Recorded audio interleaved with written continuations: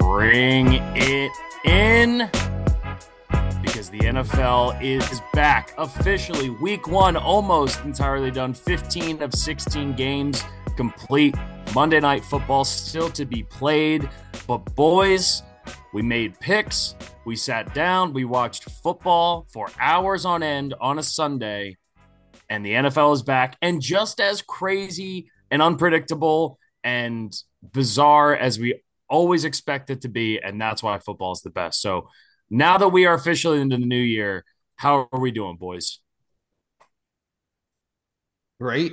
I mean, I thought that was an exhilarating first weekend of real full football. I mean, college was electric, pro was electric. I was sick the entire weekend, which sucked, but like, Yeah, you're still not feeling great, bud. no, this was a rough one. But I woke up Sunday like it was Christmas morning. South Africa had a big win in the Rugby World Cup. Yeah.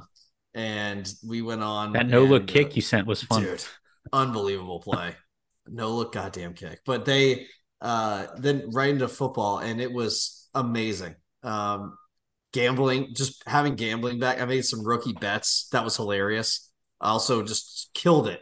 So like all those things all together, what a weekend. What about you, Scotty? Hey, I'm happy with what my two teams did. Penn State and the 49ers look pretty dominant. So um can't complain, man. Another week of football. it's like it's like for me now, especially with the NFL being back, we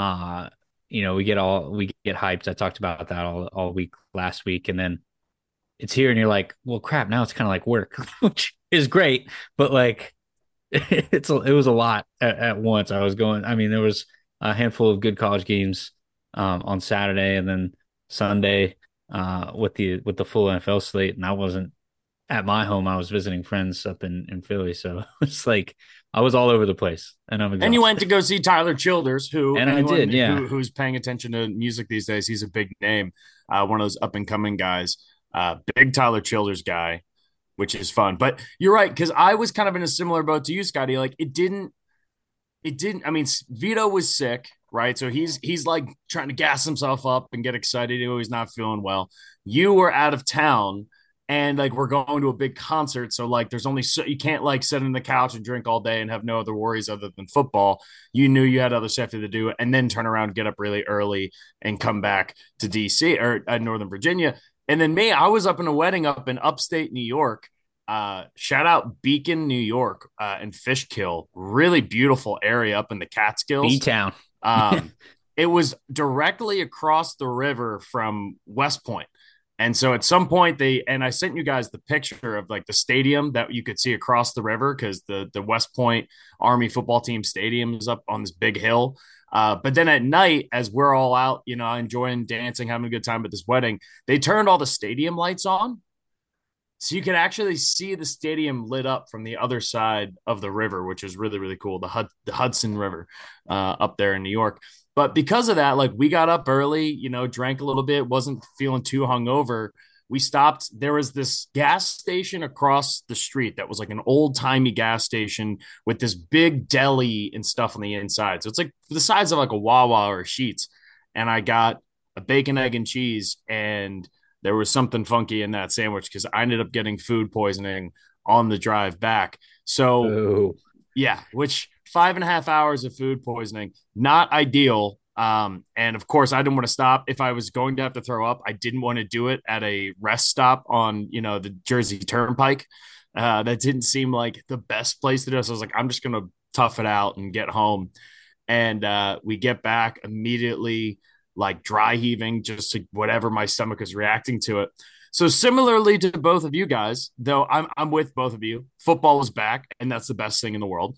But it didn't really feel like a traditional week 1 where I'm like, I'm going to sit my ass on the couch for the next 12 hours and do nobody nothing talked to me. yeah, and do nothing but watch football. Which I'm excited to hopefully get a chance to do this Sunday, and see if we can maybe get into the swing of it. But I think a big part of it was I thought, to what Vito was saying, I thought this week was wild. I thought there were teams that really showed out who I had no expectations of showing out. I thought there were teams that I thought were going to be good or put up a fight that completely laid over. I said to Scott before we started recording here, like, I had a really good week betting wise and like picks wise. And in classic fashion, first parlay of the year hit, right? Because that's always what's happened. I'm going to have terrible luck for the next like month, but the first one always hits every year.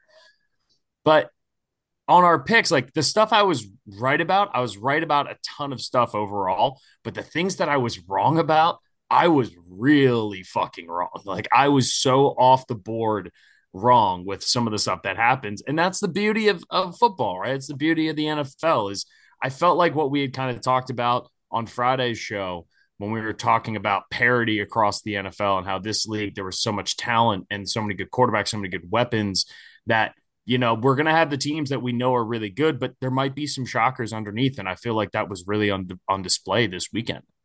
I don't know, I just loved like we had everything from, to your point, teams that are on the come up, teams that were like, oh, they looked like shit. Players who like, unfortunately, we saw like some players go down, which sucks. We saw some players break out, which is amazing. Calvin Ridley back. Like, I know we'll get into all of them individually, but I think the storyline of player to player was so good on Sunday because I think we had so much movement in the offseason.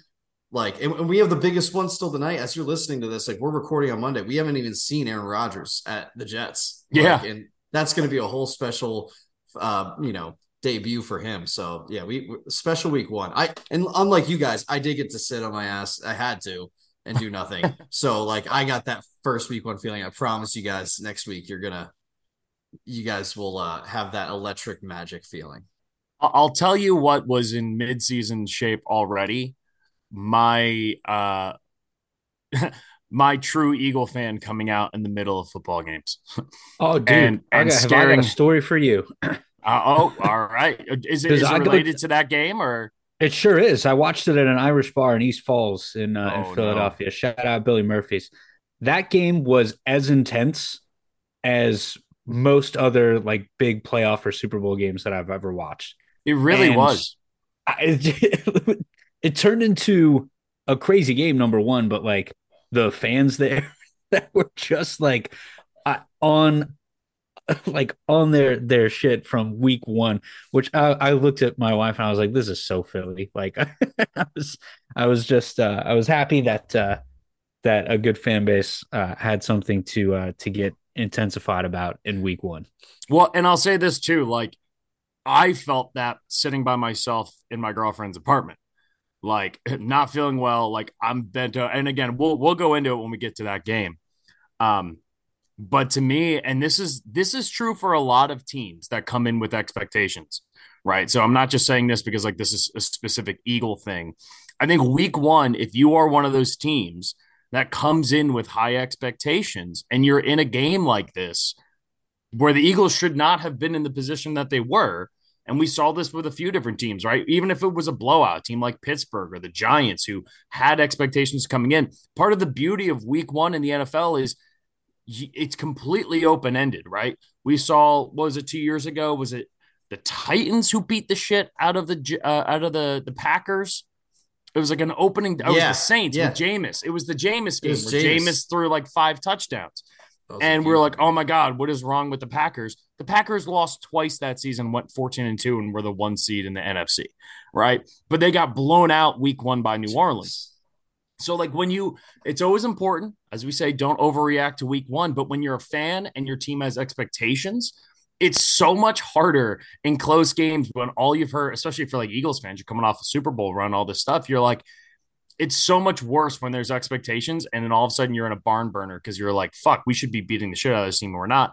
And the opposite can be said for teams with little to no expectations, right? Like, or even somewhere in the middle, like a team like your Broncos, Vito, right? Like a lot of this is what are we going to see this year? What is Russell Wilson going to look like? What is the Sean Payton era going to be? You don't have expectations that are like Super Bowl or bust like a lot of other teams do. So some fans, myself might be one of them, we're in midseason form. Scotty didn't have to worry about that. Your Niners look pretty damn good. All right, let's jump in here. We did not get a chance to talk about Thursday night football, so we will start going back to Thursday because we were recording right before that game kicked off. Detroit, Kansas City, the Lions with no Travis Kelce in for the Chiefs, no Chris Jones. The Lions come out on top. There was a lot of, and this is a classic, Monday morning talk show bit. But like, do you give more credit to the Lions or more blame on the Chiefs, or put more blame on the fact that they didn't have Kelsey or Chris Jones? Because to me, like, you can point out, yeah, no Travis Kelsey, no Detroit Lions, but I think Field Yates said it best on Twitter. Like, any team that beats a team that has Patrick Mahomes on it, regardless of who else is playing, that's an impressive win. And shout out to the Lions for doing it because a lot of it came on the defensive side of the ball. Yeah, I think it gives more credit to the Lions, bro. Like, that team was better than I thought they'd be. Their, to your point, their offensive line got pushed. Now, one interesting conversation too that I heard after the game was like, who was this game better for contract wise or whatever? Like, Chris Jones, like, did this game help or hurt Chris Jones? And it actually, it's funny. It's like, it kind of hurt him. I felt like they need Kelsey more than they need him. They sure Almost. do.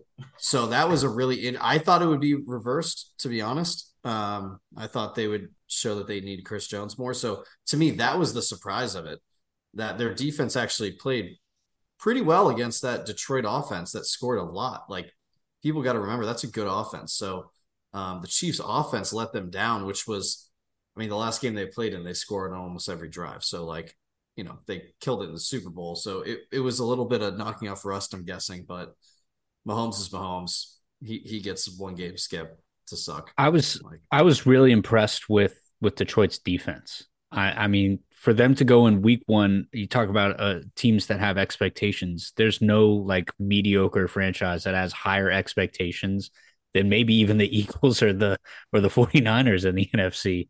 Jeff, I think that they've been so hyped in the offseason, and to go out week one against the reigning champions with the greatest quarterback that will have ever played the game when it's said and done, like, and to shut them down on defense the way they did, especially that secondary. I mean, they were flying all over the field. Brian Branch, who's a rookie, played out of his mind good. Yeah. CJ Gardner-Johnson got involved. That whole revamped secondary, I think, took a huge step forward, and they asked a lot of new guys and young guys to do a lot against that Chiefs offense, and they stepped up when they really had to. Yeah, I thought Jack Campbell also played really well. Vito, Yeah. I know you shouted him out in the last pod. I mean, his name was coming up constantly in that game. I thought the most impressive player for Detroit, arguably in the entire game, was Aiden Hutchinson. I at the end of the day, like I don't think he ended up getting a sack, but what that Detroit Lions team did was make Patrick Mahomes' life really hard without a safety blanket. You know, it was like, it's a weird analogy, but it's like a baby during a thunderstorm and you take away their favorite stuffed animal. Like, what's he gonna do, right? It's like, for the first time, Mahomes is so unbelievable, and even when he was panicked, which is what a lot of what he looked like he did look panicked at times. He still was ripping off these unbelievable throws that, Kadarius Toney dropped and Sky Moore dropped, and like, they were bad, right? The pick six is huge, but ultimately, like, we know how these games go in the NFL. Like, we know when you're playing NFL guys, like, bounces matter. You're going to get some for you. You're going to get some to go against you. But ultimately, like, do you come out on top? And if it's not pretty, you're playing the first game ahead of everyone else. I was so impressed with that team's mental resolve the entire time, right? Like, that team, to me, was so incredibly impressive. Um, and I like what you asked there, Vito. And you said who was more important in that game, right? We all were expecting no, Chris Jones, we're going to see his worth. Don't get me wrong, Chris Jones proved, right, especially down the stretch there. The last touchdown that Detroit scored, they ran the ball up the middle. They had one big pass play to Josh Reynolds, and then they punched the ball up the middle with David Montgomery, right where Chris Jones would have been sticking, right in that left side three technique gap. It was a lot easier for them to run the football. Dave Montgomery ended up with a pretty good debut there for the Detroit Lions. And because of that, unbelievable like number here. Travis Kelce career earnings after this season is done, 77 million for a dude in his 11th season. After last year, it was only at 65 million career in earnings, which is absurdly low, right? How many wide receivers in the NFL are you picking before you take Travis Kelce to be on your team? That upper class of like Justin Jefferson, Jamar Yeah. Chase, In AJ fantasy, Brown, less like than 6 is how yeah, it's going. yeah, Right. right. Like fantasy is a good indication of that because it's just based off of just his numbers specifically. That's how valuable he is. And he gets paid like he's like a number 2 wide receiver in the NFL. And obviously by the end of this contract that he's on currently, he will be at 107 million. So like it's gonna, and he makes tons in endorsements and all that. I'm sure that's part of the plan. But talk about a dude who is undervalued from a contract standpoint for how much he's produced as a pro and how much. I mean, 2 Super Bowls. Dude's an absolute freaking monster, one man wrecking crew. But no matter, and I thought Field Yates put a bet, no matter who is playing at wide receiver, if you beat a Patrick Mahomes led team at home, that is a huge win. So shout out to the Detroit Lions for that. And that brings us to Sunday. So as of now, because I always forget to do this until the end of the pod. So this year, one of my goals is to make sure that I go over how we did with our picks towards the beginning of the pod when we have more people typically listening. We all did pretty well. We all finished above 500 in the NFL, and we all did well with our college picks as well. So Scotty led the day 10-5 with his picks. I finished right behind him at 9-6, and Vito, you finished at 8-7. So all of us with really good, strong starts. However, Vito, with our picks that we're tracking this year for our competition for the season, our 3 picks, Scotty and I both went 1-2. You went 2-1. So Vito finished last overall, but by just 2 games, and is 1 up on our competition so far this year. So fun to go. Game. And we still have Buffalo, New York tonight, which could, we'll see. You and me took Buffalo, Vito. Scotty took the Jets. So we'll see. Again, that line, when we picked it, was Buffalo -2.5 on the road in New York.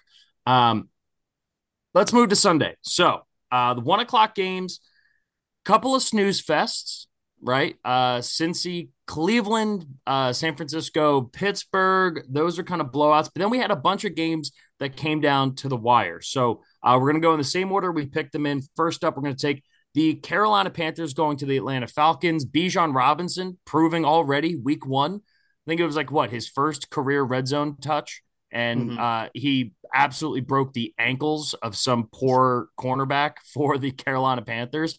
An unbelievable move. Dances his way into the end zone, basically contorted his body to get between 2 defenders as he dove across, made 2 exceptional moves.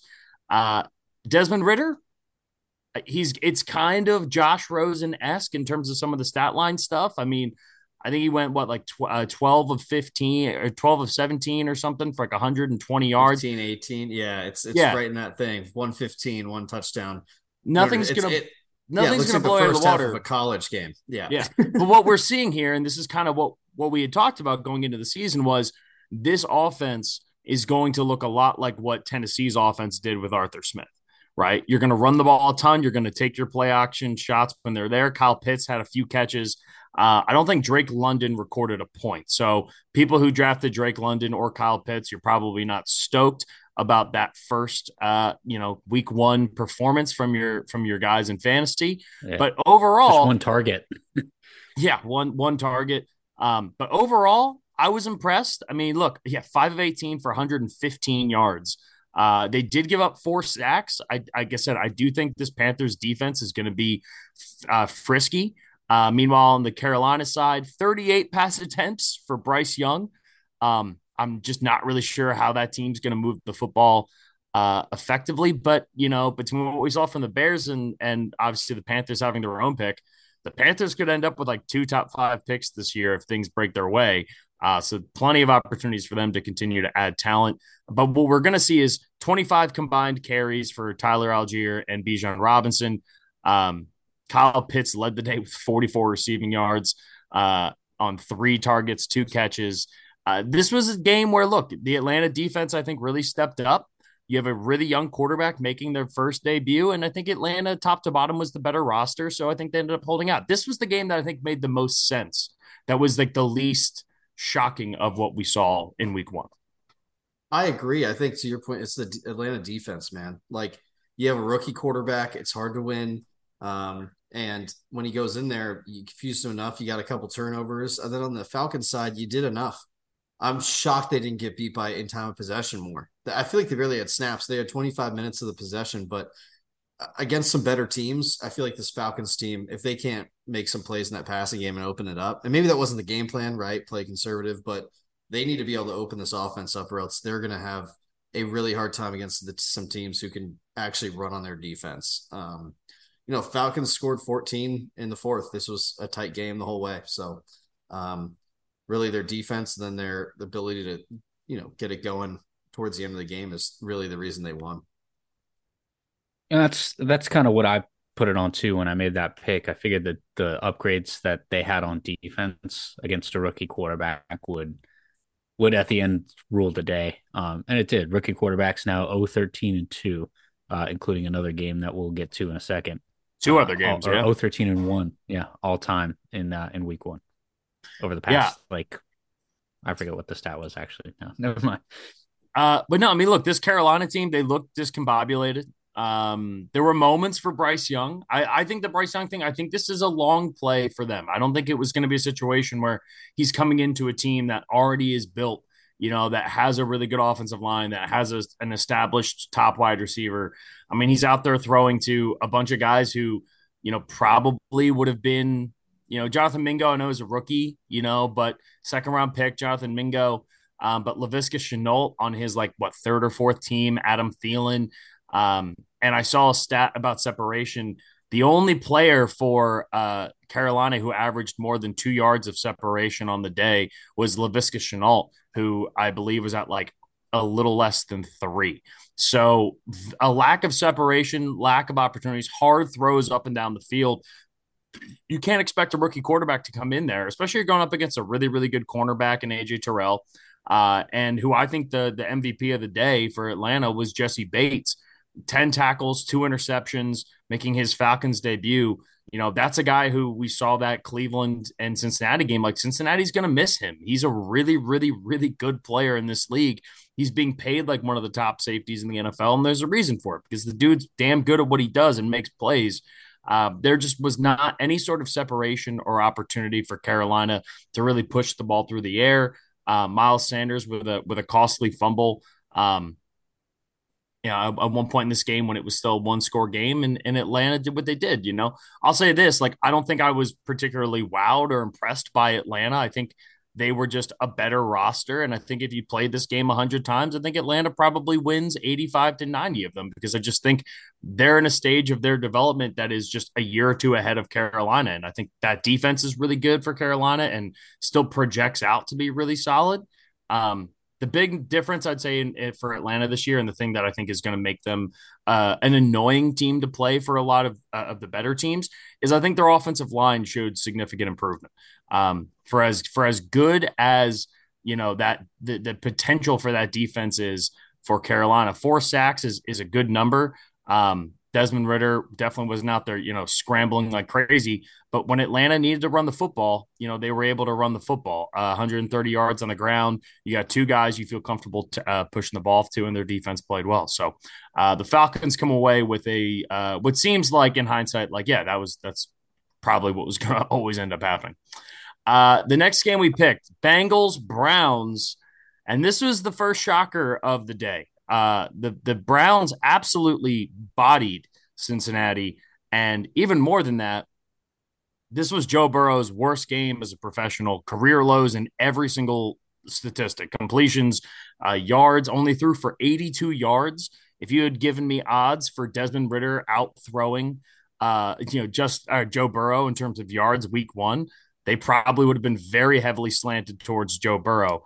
And look, the Bengals, Joe Burrow had a limited training camp. We know last year he threw 4 picks against Pittsburgh in week one. And the Bengals and Joe Burrow have never beaten the Cleveland Browns when Joe Burrow's been there, right? They, for whatever reason, Yeah.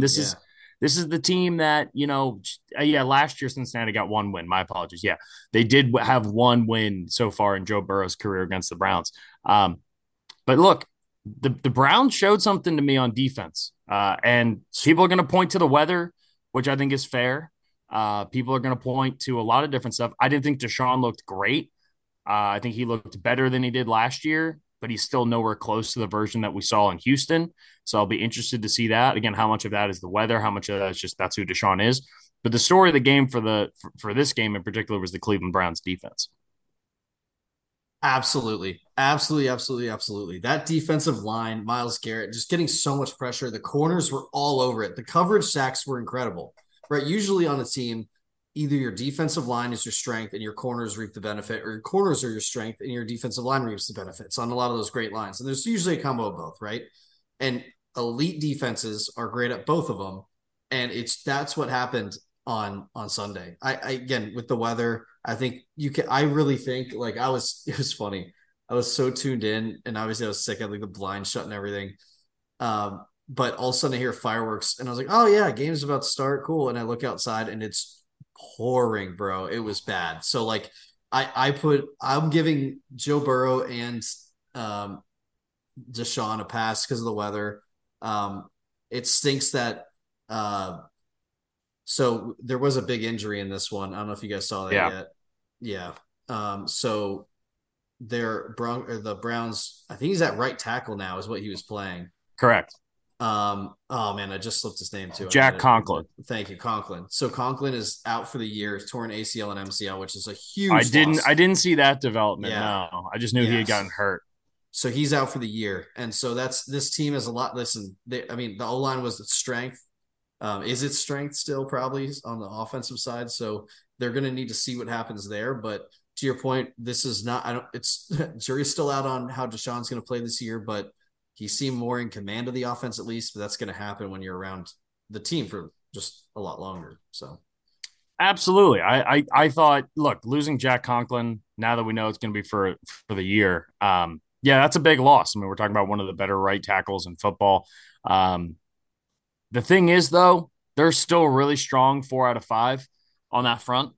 And if you're going to lose somebody, for the season, week one is, there's never a good time. I'll say that. But if you're going to lose somebody, they're going to get plenty of reps for whoever his replacement is to kind of go in there and hopefully make up some of the production but you're never going to, especially when you play in this division, you're going up against really, really good pass rushers. The AFC is full of really, really good pass rushers.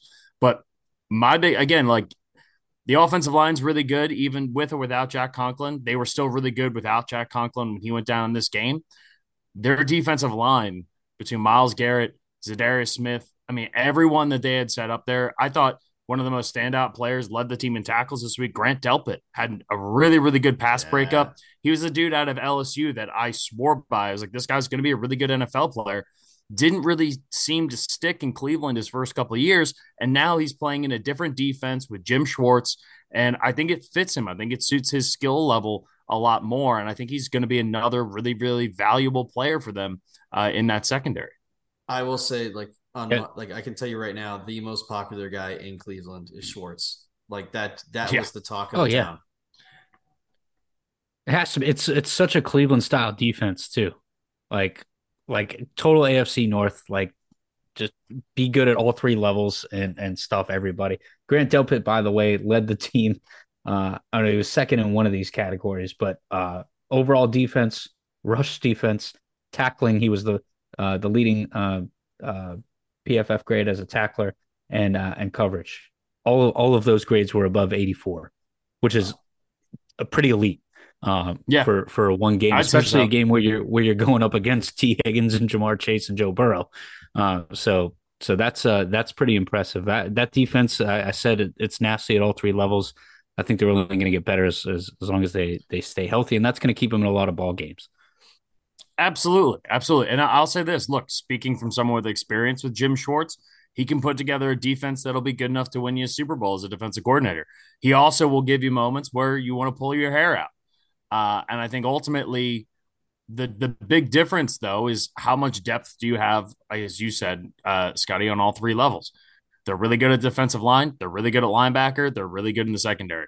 And as long as that continues to happen and this team communicates the way that they did on Sunday, the Cleveland Browns defense, even if the offense isn't great, which again, like I was pretty underwhelmed. You're paying Deshaun Watson $200+ million fully guaranteed. You would expect the offense now to have looked a little bit better, but we're going to give a pass again. At least I give some sort of a pass because of the rain aspect, the weather. It was definitely tough. It was affecting them. But even if Deshaun isn't great, what they do have is still a really, really good running game. 200 yards on the ground. They have a more mobile quarterback, which makes Nick Chubb and Jerome Ford that much more dangerous.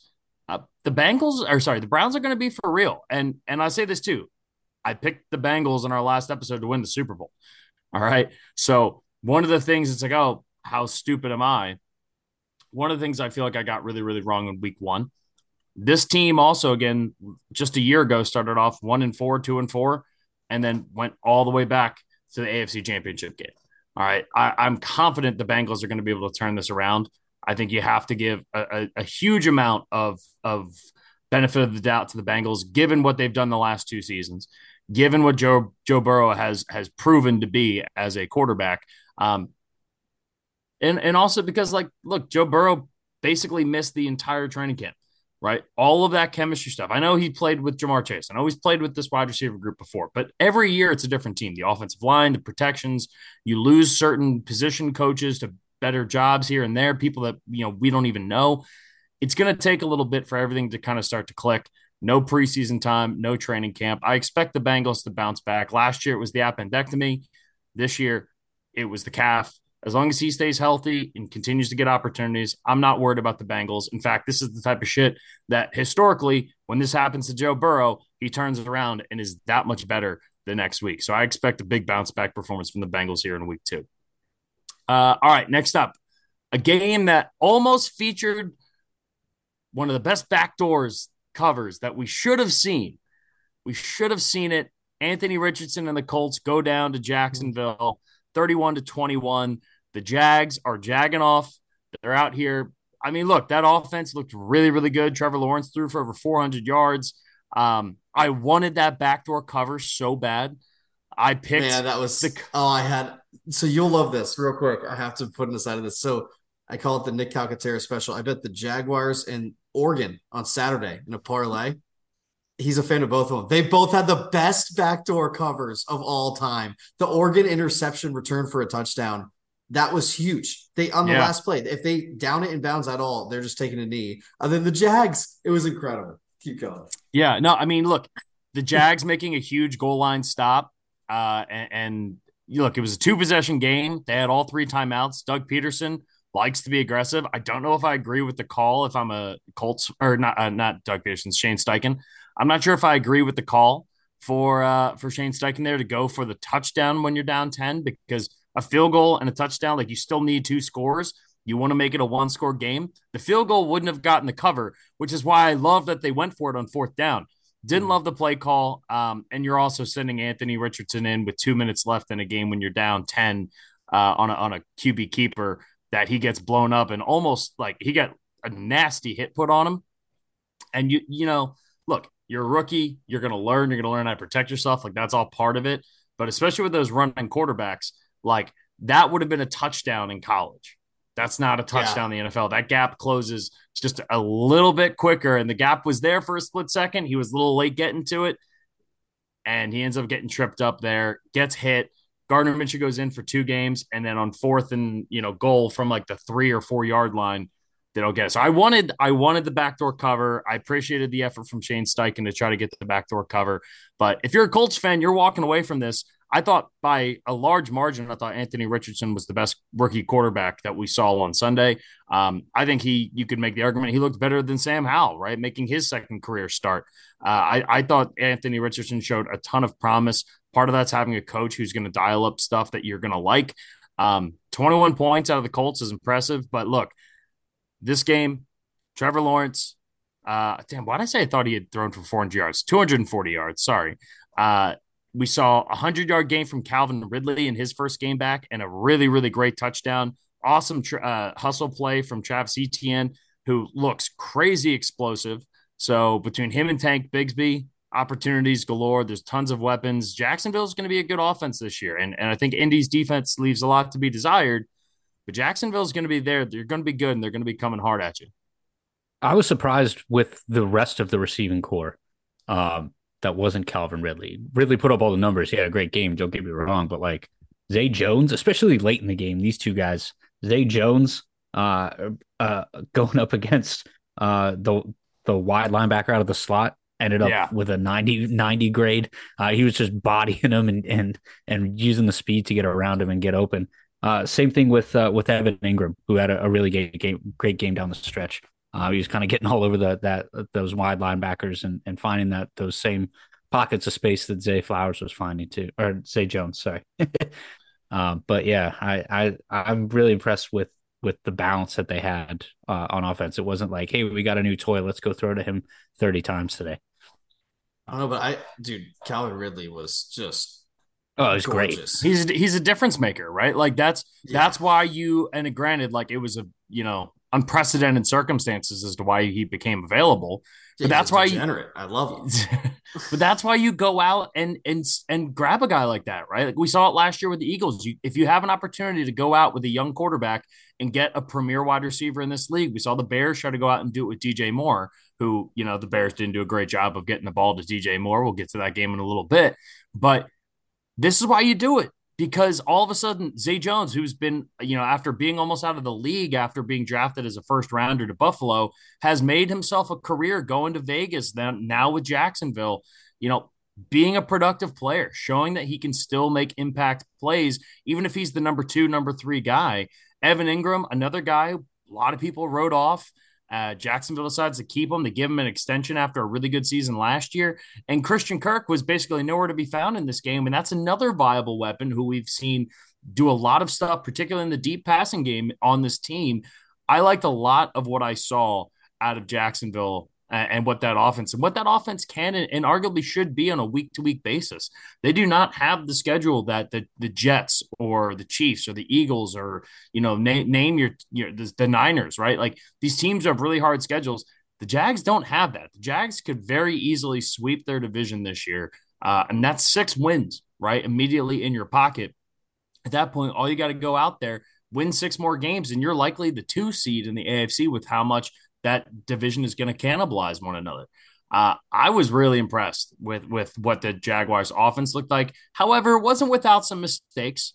I thought the Tank Bigsby play, a little welcome to the NFL moment there, bud. When the ball hits the ground like that, maybe don't just stand there with it. And then also getting blindsided by DeForest Buckner or whoever knocked the ball out, and then DeForest Buckner ended up picking it up and running it back for a touchdown. Correct call by the officials. I mean, they nailed it top to bottom. So there's definitely some stuff there. And look, if you're a Jags fan, our buddy Nick Calcaterra here, you're a Jags fan, you're a little worried this week about what that offensive line looked like. And the best offensive lineman for the Jags is suspended right now, right? Cam Robinson, they signed him to the deal. They franchise tagged him a year ago. He's missing 4 games. Cam Robinson's going to make a difference, even if he's not, one of these top premier. He's not Trent Williams. He's not Jordan Mailata. He's not one of these elite left tackles in football. What he does do is he protects Trevor Lawrence and he gives him that extra second to get the ball out and get it where it needs to go. So I think by the time Cam Robinson comes back, we see an even better version of this Jags offense, which is saying something because the Jags look pretty damn good on offense this week. Yeah. Oh, and as we're sitting here, by the way, Chris Jones reaches agreement with the Kansas City Chiefs. There it is. Oh, wow. Yeah. You lose one game. What was up with his agents that looked like they were straight out of the 80s? Oh, in the box on Thursday night? Yeah. Those looked like that was awesome. They should have had one of those phones that was like those old giant cell phones that Prime had after his they should. Did he have to pull the antenna out? Yeah, exactly. And then and talk on. They look like car phones. You're right. They probably had pleated khakis that were 2 sizes too big. Yeah, I'd be very curious. No details yet on the Chris Jones deal. It just says Chris Jones reached agreement with the Chiefs per Cats Bro Sports, which I guess is his agency. So we'll find out more, and we'll let you guys know that as more stuff develops. But yeah, as a whole, you walk away from this game. If you're the Jags, you feel good about the offense. I was really impressed with Travis Etienne. The touchdown run by him was a huge moment in that game because at that point it was still a one possession game. The breakaway speed, the stuff we love seeing out of him in Clemson. Seeing him fully healthy. I know he played last year and had some really, really bright spot moments. But this is a year for Travis Etienne where you're like, all right, if you're going to be a dude who was worth a first round pick, like we need to see it out of you this year. For his, he's kind of like bow-legged in the way that he runs. It's very odd, but he's incredibly fast. And if you're the Colts, look, Michael Pittman Jr. had a really good day, right? A lot of people were down on him because they didn't think that Indy was going to be able to throw the ball. They threw the ball. 11 targets, 8 catches, 97 yards, and a touchdown. That's a hell of a day from Michael Pittman. And you saw enough to be excited about Anthony Richardson. I think if you're a team with a rookie quarterback starting week 1, that's about as good of an outcome as you can expect, as Scotty alluded to earlier with that stat for rookie quarterbacks.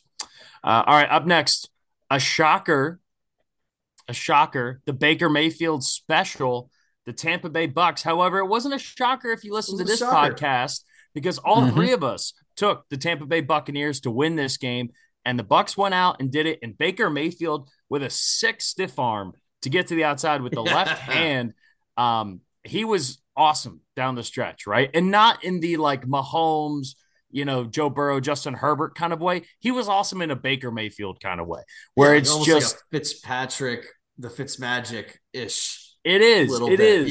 Yeah. It's a little that. It's a little Tebow. It's just Baker comes in and just wins games like this. And credit to Vido, man, because you came in and said you were high on the Buccaneers this year. You thought the Buccaneers they were your pick to win the NFC South. And I made the classic mistake of doubting Baker Mayfield. Maybe this is because you were at a wedding with Baker Mayfield like a month ago. I don't know. Maybe. Could be slightly biased. Look, Baker made a huge throw on that final drive to Chris Godwin to get a first down on third down. That was a really hard throw. Chris Godwin going to the sideline, put it in the perfect spot. Chris Godwin gets the feet down. That basically solidifies the game for them. It did, actually. I think that was the last first down that they needed. And he also did it with his legs. It's that will to win, that kind of stuff. Now, this offense is not going to be good. They played what seems to be a worse version of the Minnesota defense than we saw last year, despite the fact that Brian Flores is a better defensive coordinator. Justin Jefferson, 9 catches and 150 yards. Show me a wide receiver with 150 yards that was as quiet as Justin Jefferson. When I saw that stat line at the end of the day, I was like, there's no way he had 150 yards in that game. He did. Like, it's crazy to think, but he actually did. Kirk Cousins looked old. For the first time in his career, I thought, wow, like, Kirk looks like he's taken, like, as Max Kellerman used to say, right, when he was early on the Tom Brady stuff, falling off the cliff. If I'm a Minnesota fan, I'd be a little bit worried because I thought that was one of the worst Kirk Cousins performances. He still had all the underneath throws and the easy throws, but when they needed him in the red zone, opportunities for him to make big-time plays with guys like Justin Jefferson did not happen there at all, other than the one touchdown pass to Jordan Addison, which was a great ball. But I think that's where the Dalvin Cook loss really hurts that offense because that stuff is what opened up. Like it was easier to make the underneath throws. It was easier to call Kirk Cousins throwing the big ball downfield to Justin Jefferson, like in that Bills game last year. Those calls become easier because Dalvin Cook was such a threat on the field, and especially in the red zone where you're like, hey, dump off. Dalvin Cook's wide open on the outside. Like he'll walk into the end zone because you got 2 guys on Justin Jefferson and a linebacker or 2 occupying TJ Hawkinson. Like that's the stuff that makes a huge difference.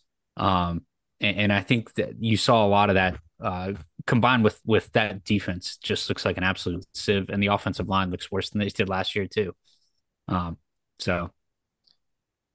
But this is something I'm sure, Vita, you're going to want to touch on here too, is I was also low on the Bucs' defense. And I thought the Bucks defense played out of their mind in this game. They played really well. Vita Vea chopped the locks off. I barely recognized them, which is hard to say about a dude at like 6'1" who weighs 320 pounds. But I really didn't it was bizarre like to see him without the long hair flown out. He had a huge play on the goal line, stuffing Alexander Madison. And that defense flew all over the field. And with this team, I think reminds me of, and I'm thinking back to like Todd Bowles, right, as a head coach. Remember when Todd Bowles was the head coach of the New York Jets? Yeah. And they always had pretty competitive defenses, but they could never figure out the quarterback situation. They always had a Ryan Fitzpatrick. They always had a Baker Mayfield type of guy, a journeyman, established starter, never really got over the hump, but they would win close games like that. I mean, I think they went 8-8 in Todd Bowles' first year with the New York Jets. And like that is very feasible with this roster. I think from a talent standpoint, I think Tampa Bay's defense is probably a little better than some of those defenses. But I think that's kind of where we're headed with this Tampa Bay team, which is that they're going to be a pain in the ass to play every single week because their defense is going to be really good. They're going to be ready to play. But the offense is also never going to close out games for them. Not never, but they're never going to build a lead so insurmountable that you feel like you're out of the game. Right. And throw some respect to my boy Villa. He's 350. That's a big boy right there. Was I right about the height at least? He's 6'4" now. 6'4". What? Yeah, he's a big dude. That's cap. That's no. That's also the first time I've ever used cap. 6'2". Yeah. No way. He's got cleats on. He's got cleats. No, but so I'm with you, man. I don't think this offense is going to be able to run it out. What I do love, though, to your point, if this is a really good defense and Baker actually has weapons, like that's what those Jets offenses didn't have, right? But the defense, to your point, is there. I think they're solid. They have some good linebackers. Yes, like I think that the NFL, we're going to see a point here soon where there's been a change where roster building, because the last collective bargaining agreement has been very much so about getting rookies and keeping rookies and not re-signing only the best players and then drafting well. And I think what we're going to see out of some of these defenses, especially this year, is that like the aging middle linebacker is so valuable because there are some spots on defenses where you just need to see like 100 games in your career, and then all of a sudden you get it way better than you did when you were a rookie. Sure. And some of these positions that the NFL keeps churning over, I feel like they're realizing like, oh, this doesn't really work on the defensive side, especially. And like having some of that experience is huge. And on the offensive line, and like some of those guys, like on this Bucks defense that I think people were like, oh, well, it's time to really move on, and they're keeping them. I think they're still showing growth, which like that's a huge piece, and why I think they're surprisingly looking good this year. Now it's one game, but I'm hopeful. I've been high on them, like you said. I picked them to win the division, so I'm hoping that balance and the pass offense gets them there. Yeah, I mean, as a whole, like I think they're just going to be a pain in the ass to play every week because you're right. They do have Mike Evans. They do have Chris Godwin. Like they do have weapons still that you have to pay attention to. And I think Baker's good enough to continually throw, 200 to 250 yards a game. They're going to be able to run the ball when they need to. It's not going to be a heavy run-based offense, but their defense is going to be the big difference maker. And you make the point, right? Levante David, Devin White, and just look through, like, if you look through the top 5 leaders in terms of tacklers on their team, and 6 out of the top 7, 8, it's actually 7 out of the top 8, they're all guys from the Super Bowl run with Tom Brady. It's Devin White, Levante David, Antoine Winfield, Ryan Neal, Carlton Davis, Jamel Dean, who's the one lone guy, Shaq Barrett, and Vita Vea. All of those guys were on the championship team for Tampa Bay, right? And they went all in, and they expect those guys to be able to come out perform. They paid some of those guys, and here they are still performing even without Tom Brady. So, and also, let's put some respect on the fact that, like, just when Tom Brady goes somewhere, like, he leaves a fingerprint. He was there for 3 years, made the playoffs all 3 years, taught these young players how to play in the postseason, how to win close games, right? Winning close games is a skill, and it's something that you get from repetition, from practice, from opportunity. And sometimes, and most of the time, it comes down to the ball bouncing your way at the right moments. But being able to clutch up and win close games, Baker's done it in his career. The offensive line's done it in their career, and this defense sure as hell has done it in their career. And I think they're going to continue to be successful. The Vikings, look, bright spots. Justin Jefferson's awesome. We know that. Jordan Addison's really, really good. But I think, Scotty, I think you hit it on the head. Not having a consistent running game, no Dalvin Cook, that's really going to hurt this team.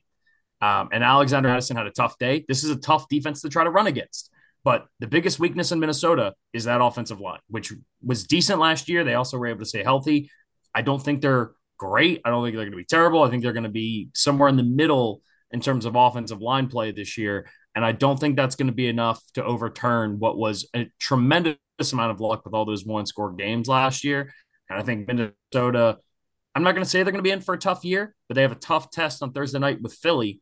If they're able to pull that win off, then hey, optimism out the ass.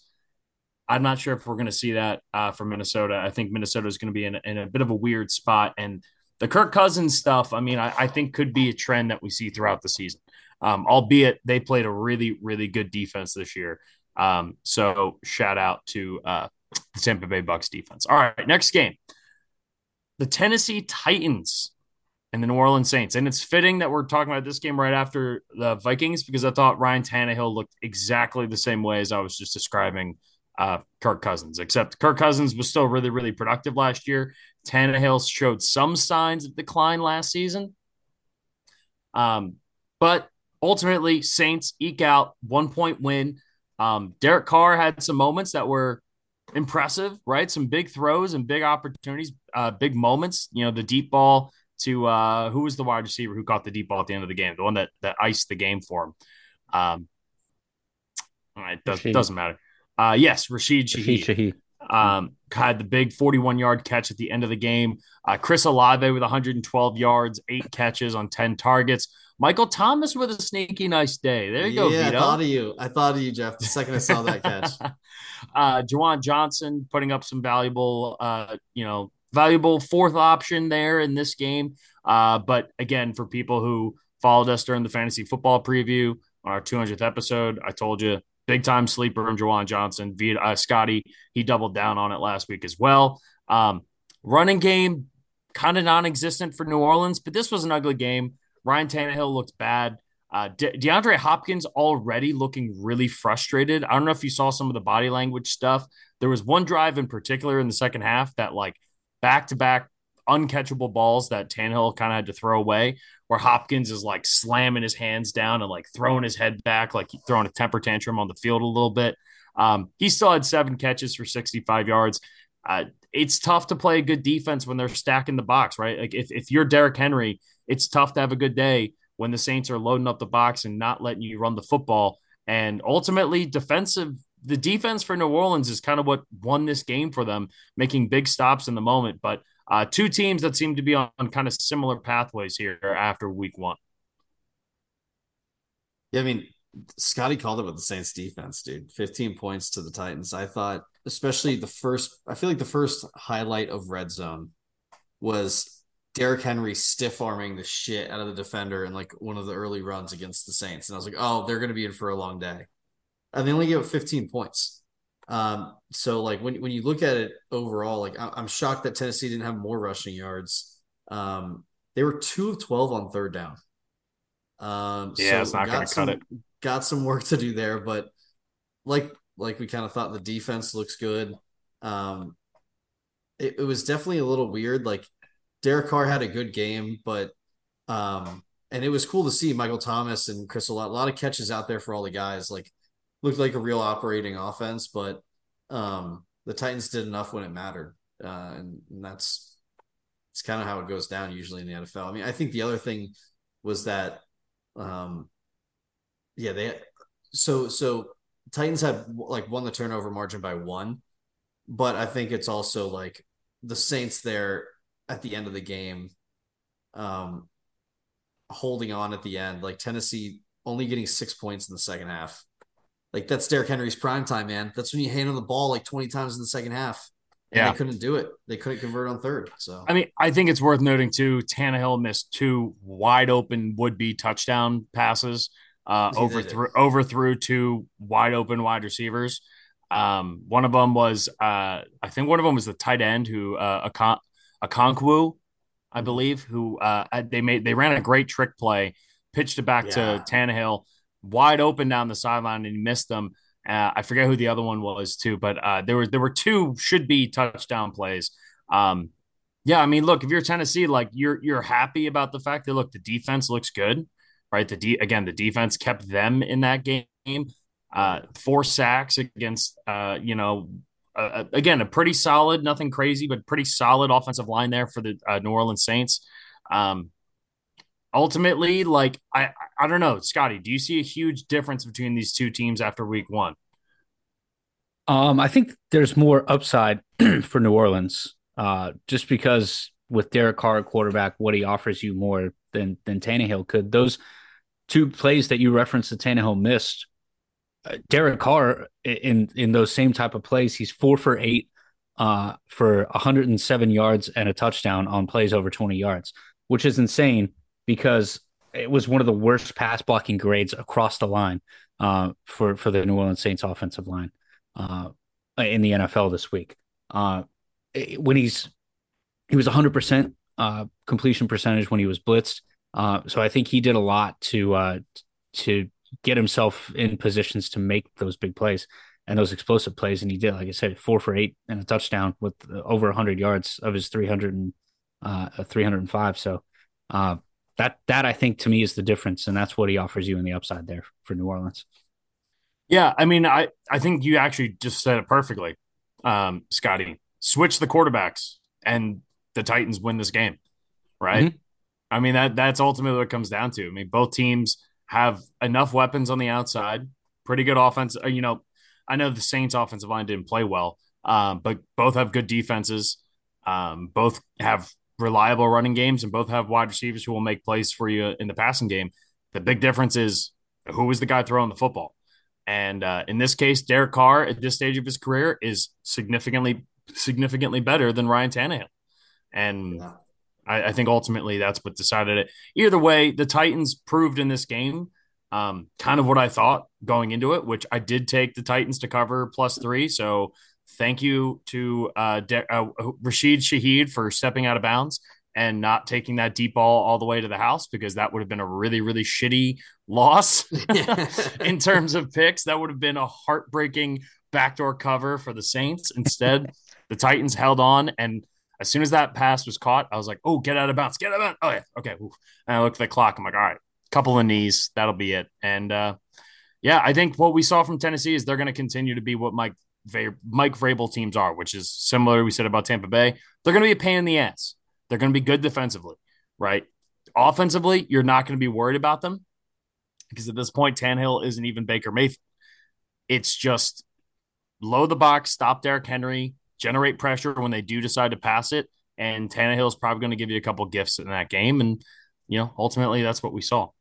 All right. Next up, the first of our teams to get a chance to talk. Scotty's San Francisco 49ers put on an absolute clinic in Yeah. Pittsburgh. So, Win of the weekend. Win of the weekend. it is. I mean, if there is there are two Dallas. teams. There are two teams that feel really, really, really good about themselves right now. In terms of like, we're going to go win the Super Bowl kind of energy. It's the San Francisco 49ers and the Dallas Cowboys. So, Scotty, go ahead, my man. Floor is yours. That team looked unbelievable on Sunday. Oh no, I don't want to read too much into it. Look, they did look great. Everybody stayed healthy. That's the biggest part. Brock Purdy, what we thought was going to be sort of ease him in, didn't really play in the preseason, coming off that major elbow injury, did not at all look tentative. Not he was gripping it and ripping it. He was using his legs on some big plays, big first down plays, which was the most exciting part for me. And then you had the playmakers making plays. Christian McCaffrey had a big 65-yard run for a touchdown, which was fun to watch because it was so explosive. And Kittle had some big plays, but the guy on offense who stood out, of course, was Brandon Ayuk, who had an absolute monster day with 2 touchdowns.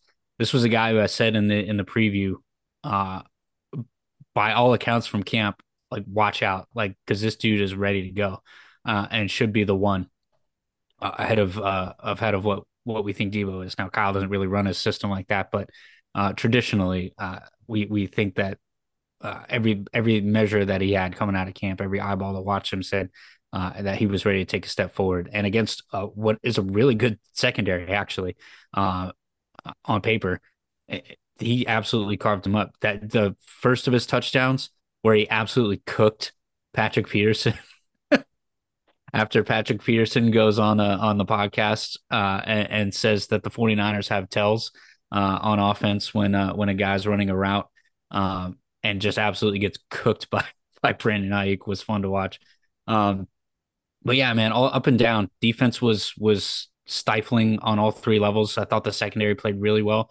I mean, Pickens had a couple of good catches, especially when he became the the one guy after Deontay Johnson went out of the game. Um, but they were able to stuff Najee. They were able to make Kenny Pickett think twice about where he was throwing the ball. It was a solid performance on all three levels for the defense, and the offense was as explosive as advertised. So here's hoping we get more of that. I mean, look, going into Pittsburgh week 1 across the country against Mike Tomlin, that's a hard game. And in fact, it's the worst loss. It's the worst home loss of Mike Tomlin's career as the head coach of the Pittsburgh Really? Steelers. I mean, Wow. yeah. I mean, which again puts into perspective just how good San Francisco looked on Monday. Now, again, I think Scotty, I think you're coming at it, and I don't think it's bullshit. I don't think it's fake humble. I think you genuinely are looking at it the correct way, which is look, it's week 1. Love that they looked great in week 1. We'll take that. Absolutely. It's the best outcome you could possibly have. Now let's see you replicate it, 16 more times in the regular season and then postseason and everything after that. But what we saw is Brandon Ayuk is the number 1 wide receiver on this team. And Yeah. no disrespect to Deebo Samuel, who is a guy they're going to use a bunch and is going to have a good season. This is the guy coming out of Arizona. When we saw Brandon Ayuk in college, we were like, there's a reason this cat is getting drafted where he is. There's a reason, even though he played for a really, really bad Arizona team, there's going to be a reason why we have him here, right? Because they saw what this could be. And it took a couple of years. I mean, he was really disappointing his first couple of years. Last year kind of started to take a step up. And then this season, I think is his time to be like, yo, I'm as dynamic, explosive, athletic as any wide receiver in the NFL, you know? And now he's got his shit down. I mean, I thought Debo alone was going to be tough to fucking guard, right? And obviously, what McCaffrey does out of the backfield, I mean, the fact that we actually thought, when Kyle Shanahan was talking about, we want to make sure that we get Elijah Mitchell the ball. Elijah Mitchell had 5 carries. Christian McCaffrey had Yeah. 22 for 152 I yards think and a touchdown. I think you'll see that change as the season goes on because you want Absolutely. Christian healthy in January and February. Absolutely, you will. I hope not. I have it- McCaffrey in fantasy, and this was a beautiful start. Dude, the spin to sprint touchdown was incredible. That was fun. Yeah. It was just so many show-stopping moments in such a short time. Scott, you got to be elated, man. I mean, Purdy looks so much better than I think we thought he would. Than I thought he would be right now. And he's so confident and so quick. There's that's no the hesitation. thing. Oh my The God. decision making in the process, whatever he did while he was injured mentally, and he looked good as a rookie last season doing the processing on the field. Now he looks even a step beyond that. Yeah, you're right, Vito. I thought Brock Purdy looked really good. I will say, like, I had to go back and kind of catch some of the highlights. I didn't get a chance to watch the whole game start to finish because I'll tell you what, this game was off of red zone by the time I got back. By the time the second half started, this game was not being featured on red zone, so I didn't get a chance to watch a ton of it, other than some late some late efforts there by the Steelers to put something on the board to not completely lay down, and they didn't, as you wouldn't expect them to. If there's one concern, right, out of this, because if you're looking at it and you're like, the Niners basically played a perfect game. If there's one concern, if you're a Niners fan, TJ Watt had a fucking day and was a problem. But if I'm a Niners fan, if I'm you, Scotty, I spin that around and go, yeah, you're right. He was a problem. He was breathing down our neck all day. He was there. Didn't matter. Brock Purdy still got the ball out beforehand.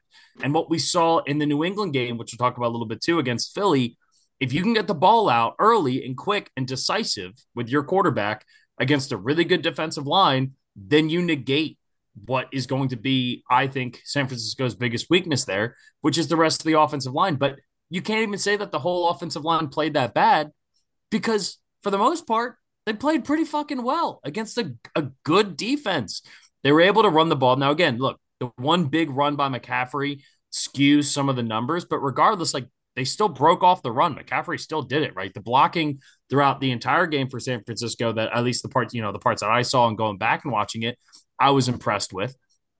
That is the only concern that I would have if I'm a Niners fan today. And even still, I would spin that into a positive and say TJ Watt was a problem in this game, and it didn't matter because Brock Purdy was so decisive and confident throwing the football around, which I think should put a lot of teams on notice in the league because what we saw, A, the elbow wasn't an issue. He stayed healthy through the entire game. But B, the confidence is still there. Like he came in after what could have been a really debilitating injury for a lot of people whose profession is throwing something, right? A pitcher gets Tommy John. The first thing that goes, other than, velocity, is confidence.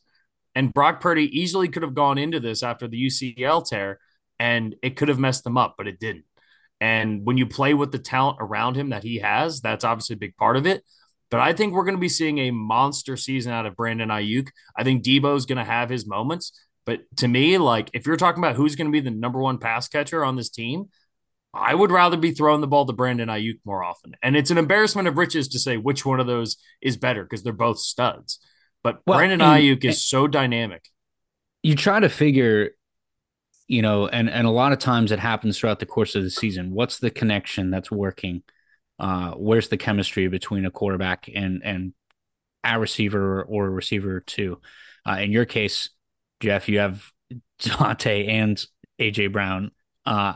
It's sort of the same here with not only Brandon Ayuk and Debo, but Kittle, Christian McCaffrey too as a pass catcher. Those are the types of connections that you need to have good chemistry on when you come to the wintertime, because that's what's going to win you big games. And if from the jump in week one, we're getting this kind of connection from Brock Purdy and Brandon Ayuk, I mean, that's just where's the limit? It does not exist. No, I absolutely. I'm trying to find here because there's a great stat on PFF. There's a whole category, average time to throw. I'm trying to see where Brock Purdy ranked on this list. He ranked lower than I thought he did, which is all the 2.9 seconds uh, in terms of average time to throw. But again, that doesn't necessarily matter all that much as long as the ball is getting out when it needs to get out. And I think we're going to continue to see that, like, he's going to be making quick decisions. It's going to be over and over again.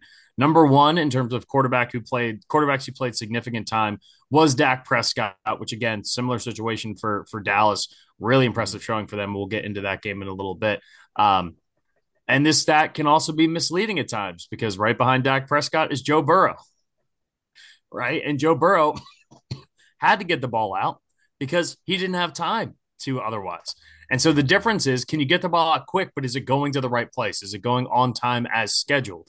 And the difference between Joe Burrow and Brock Purdy here may only be, less than a second of a difference.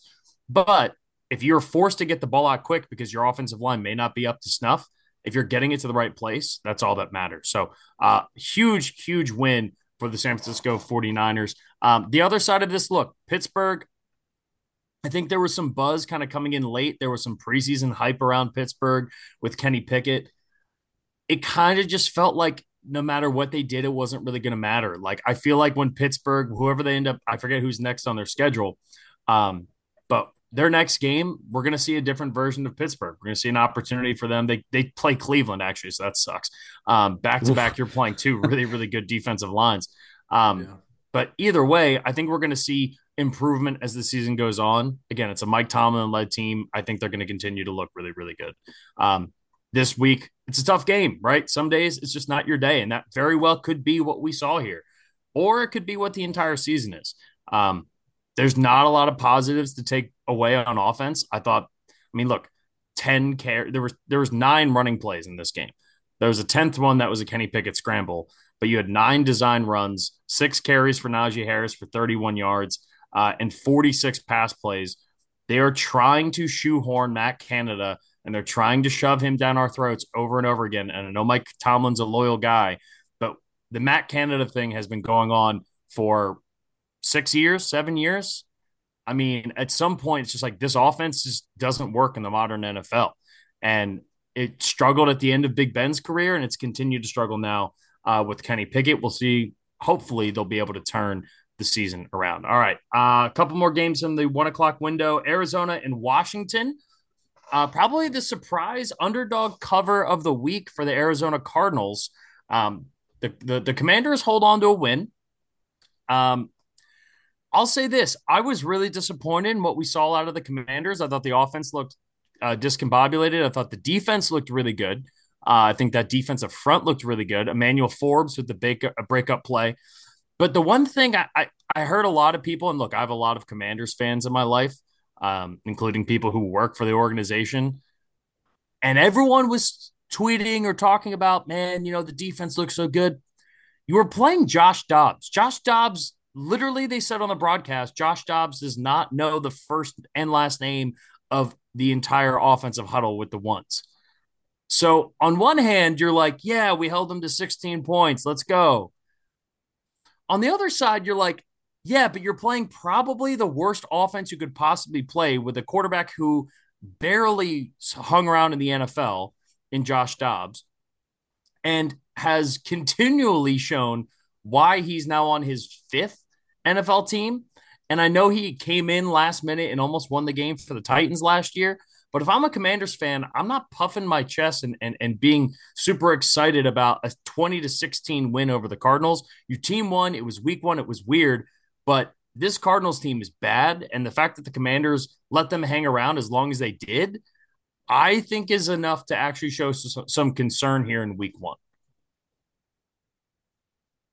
Yeah, no, I totally agree with you. And it was like the most, you can look at any numbers you want. It was like the most Commanders week one win of all time, right? Let what everyone and their mother knows is the worst team in the NFL this year. To put up 16 points on you with a guy who they signed and then made their starting quarterback. No offense to Josh Dobbs, it's not his fault, but signed and made their starting quarterback within 2 weeks. Like, yeah, that franchise is in disarray with a new head coach. And we said it during the game preview, which is why this was one of my locks. I thought Commanders touchdown, even with a rookie quarterback, like this Arizona team was bad. And yeah, you're right. They let them hang around for what we expect too is actually a really good defense. So this is one of those, like, you throw out a bunch of the stats because at the end of the year, they're probably all going to be outliers. But like, you look at what you saw on the field and you're absolutely right, Jeff. You're not impressed by any stretch. And then you look at what the rest of the division did. You're going, oh crap, we might win one against the Giants or two. But apart from that, I mean, this isn't like, Dallas beating a team like the Giants who with a upgraded roster and they made the playoffs last year and they absolutely demolished them. This isn't even like, picking them with the Eagles or whatever, or the Raiders, whatever, where you're like, you don't really know, but you have expectations at least for the team that they beat, even if it was a close game. And you can kind of talk yourself into being like, hey, look, they played a good team, a team that's expected to be pretty good this year. They played them close. They went off and won. They played the team that is the runaway favorite to be arguably the worst team in the NFL this season. And they didn't look good doing it. Sam Howell really struggled. Terry McLaurin played in this game. They had a full complement of offensive players here. And frankly, like, the Cardinals outplayed them. I mean, in the first half, they definitely did. The Cardinals were up 13-10 and at halftime. And look, Washington came back and won, and they won the game. They get credit for that, no question. You did what you needed to do in week one. You came away with a win. That's going to be the overarching theme for a lot of these weird games is you come in with a win. I just don't know how you walk away from this feeling good about your team outside of the defensive line, which we knew was going to be really good coming in. But you're going up against a quarterback who just frankly has no business being a starting quarterback in the NFL. Yeah, I think, like, you're going up against that team, you lose the turnover battle, which is like, that's the thing. It's one thing if they had some lucky breaks, whatever, but like, you can't lose two fumbles and throw a pick against the worst team, and like it's just sloppy football. So to your point, the Washington Commanders need to look in the mirror and get a lot. They can get a lot better from this. So like if I'm a coach, like if I'm the head coach, I think I'm going in there acting like we almost like yeah, the day of let them go, but like that Monday in practice or in meetings or Tuesday, it's gonna be bad. Like Yeah, those players are getting chewed out like it's a loss. that it's a great point because 100%. And you're right. If you're a fan or you're a player, you walk away going, glad we got that win. If you're a player or a fan, you're also turning around and going, we got some serious work to do. Mm-hmm. Because if Sam Howell, I mean, look, we saw him play against Dallas last year and look really good. Who knows what Dallas's game plan was going into that game? There was a small chance that they were actually going to win the 1 seed, but Dallas still had a chance to win the 1 seed. You would think they'd come in playing hard in that game, and Arizona and the Commanders just flat out beat them. This was not that game, right? This was felt like a different version of that team than we had seen last year. The Cardinals are not going to be a good team. Like, and that's just the end of it. And yeah, look, to throw out numbers like on PFF grades in all these categories, total offense, passing efficiency, pass block, run block, and running. The Cardinals had a total of 5 guys over grades of 82. The Washington Commanders did not have one. Yeah. Like, I don't know how that happens. I think too, look, 3 different possessions and for field goals for the Arizona Cardinals. When you play teams that are really good, teams that are in your division that are good, like the Cowboys, like the Eagles, when you have to play, top tier teams, they're going to be able to be successful in the red zone. And if you're giving up 3 field goals, like great, you gave up only 3 field goals, kept you in the game. It's why you came back and won, but you did it against the Arizona Cardinals, right? This isn't the Dallas Cowboys. This isn't this isn't the 49ers. And I think we're going to see that the Commanders are going to struggle against really good teams this year. The defensive line is going to probably keep them in games from just making plays. Montez Sweat had 1.5 sacks. As a whole, I thought the defensive line for Washington looked good, and a win's a win. A win is a win. You're never going to take that away from guys. And this is without Chase Young yet again. I don't know if Chase Young is slowly starting to turn into like the Michael Thomas of defensive players. But yeah, I mean, if you walk away from it, Arizona, I don't feel any different about them other than a little bit surprised. Like, all right, cool. Jonathan Gannon, you guys hung in there for a game. The defense looked better than we thought they would. But again, as we know about Jonathan Gannon defenses, they look really good against mediocre quarterbacks. What's going to happen when they play a good quarterback? It's not going to look as good as it did today. Last game of the 1 o'clock hour, Texans, Ravens. Not a whole lot to take away from this game. The Ravens looked rusty. Lamar even went to Twitter and said like rusty as fuck, but good team win. Glad to be back. Lots to work on. One of those things. The big story here in this game, because I don't think it really shocked anybody, the end result, J.K. Dobbins has to be the single most unlucky player in the history of the NFL. Yeah. And I like, your heart just breaks for the kid. I mean, he was such a good player at Ohio State.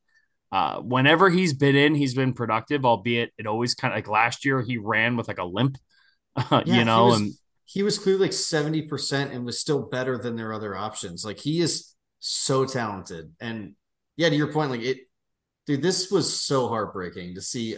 Like it was his contract year. It's his last year's contract. Like he needed this year to finally be healthy. And we like week 1, like it's going to be really hard for him to have a career. Like this sucks.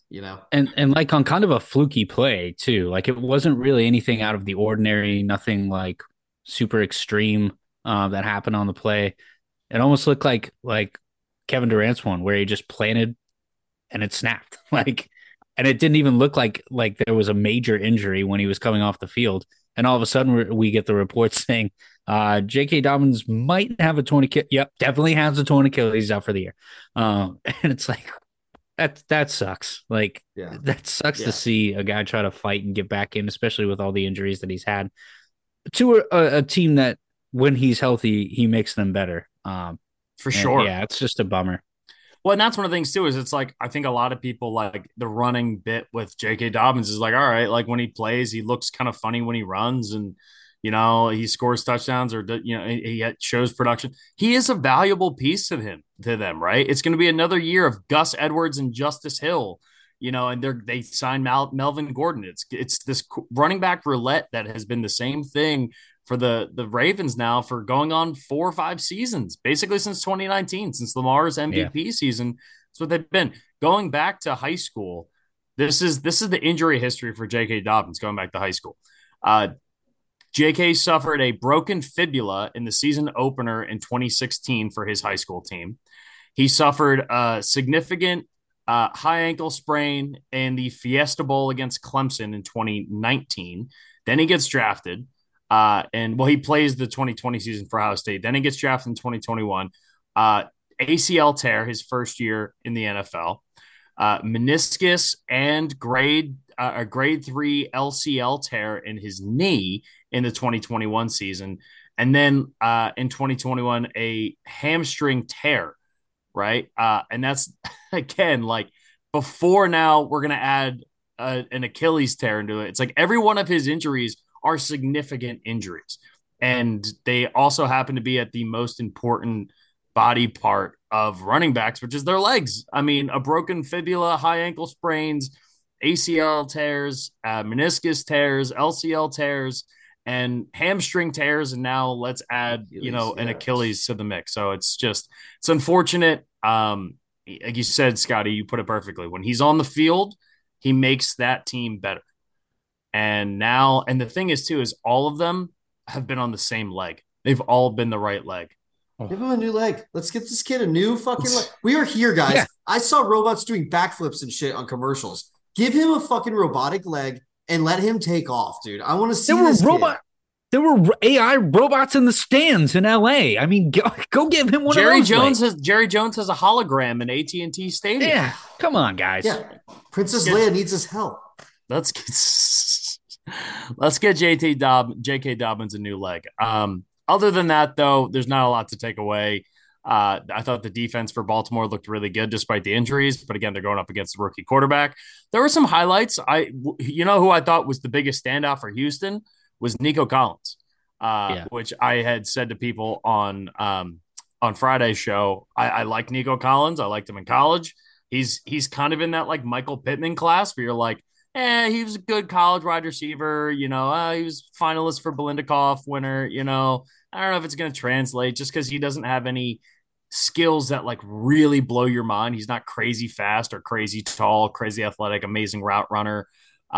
He's just an all around solid wide receiver. And I think he's going to continue to have he's going to be a bright spot for the Houston Texans this year. But one small thing I would take away here, there was one play in the fourth quarter of this game when Baltimore fumbled the ball. And I don't remember if he fumbled the ball and it was the one that Lamar kicked and it jumped out, or if it was a different fumble.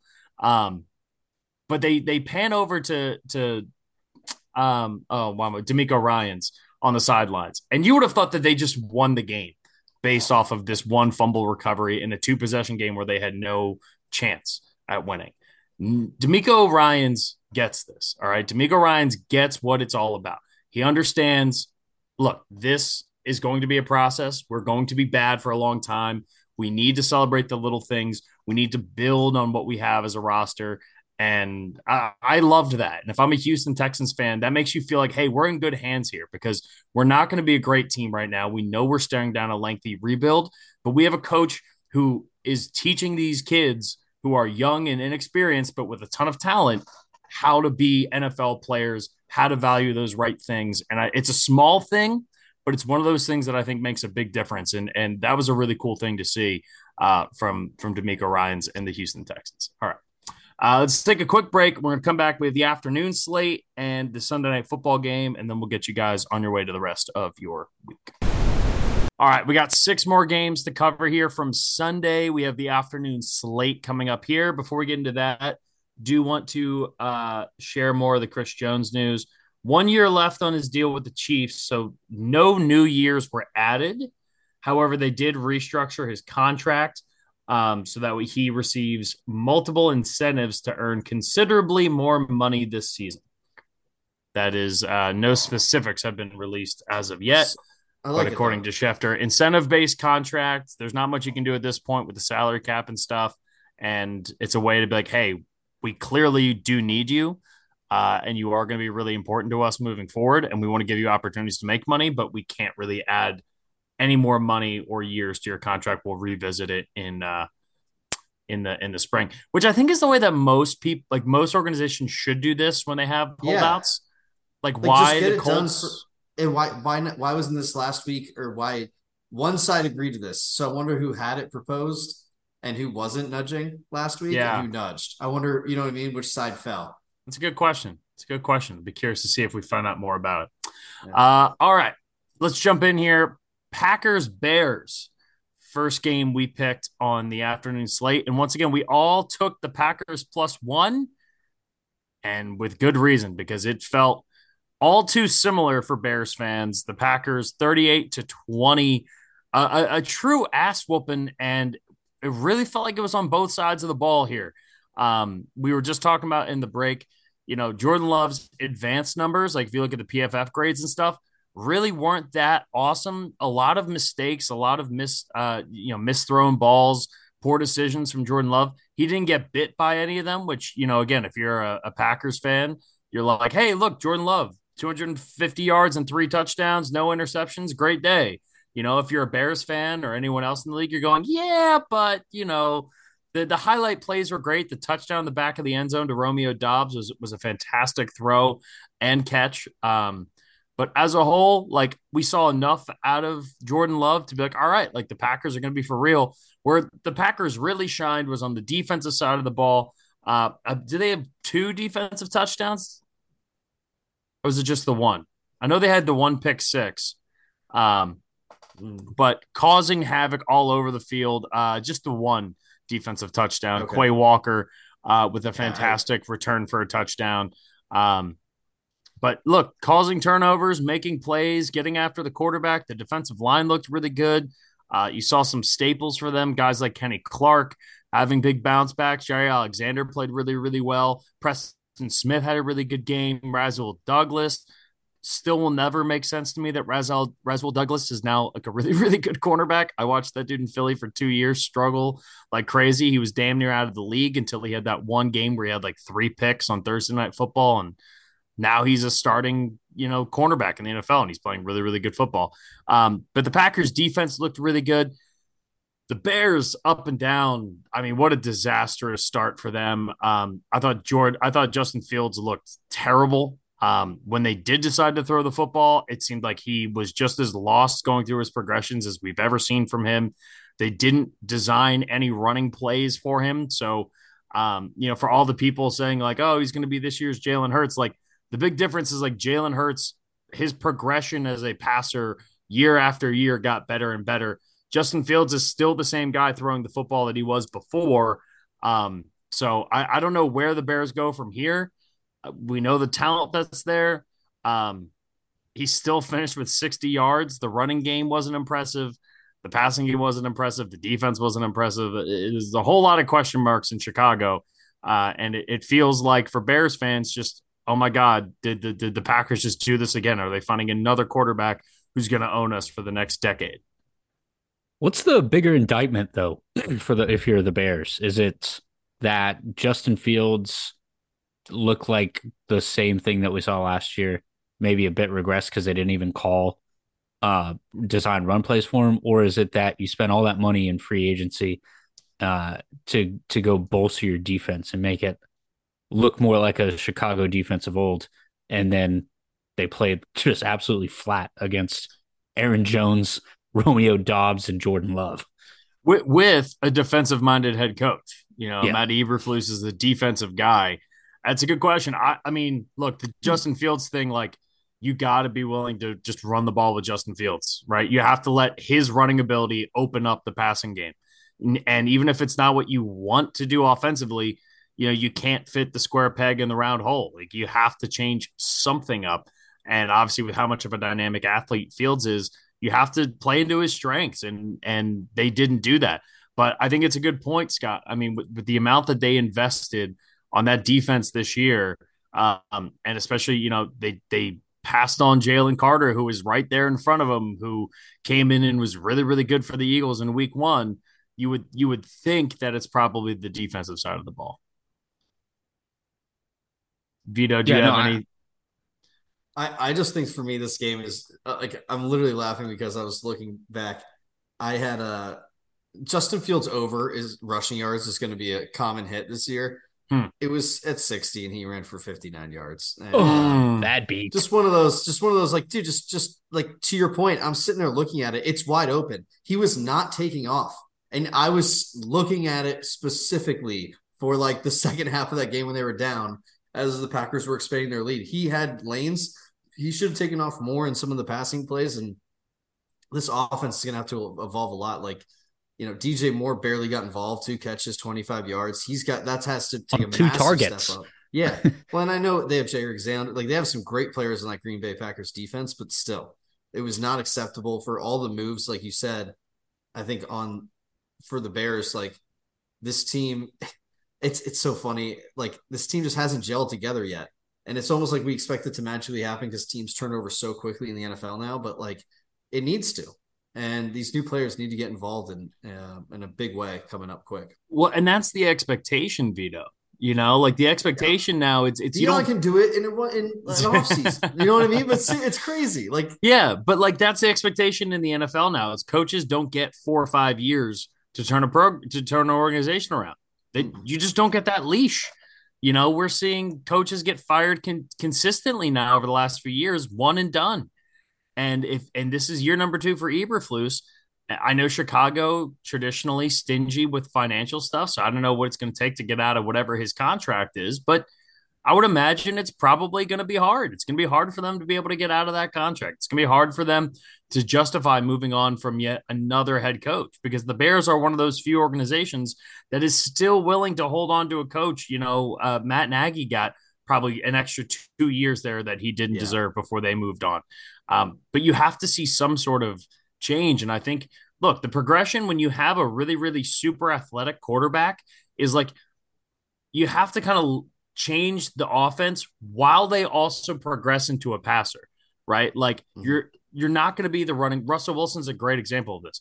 You're not going to be running around scrambling Russell Wilson forever. At some point, you have to be able to develop. And he did for certain parts of his career in Seattle. And we'll see if he'll be able to continue to bounce back and do that later in his career. Jalen Hurts is going to have to do it. Lamar Jackson's going to have to do it.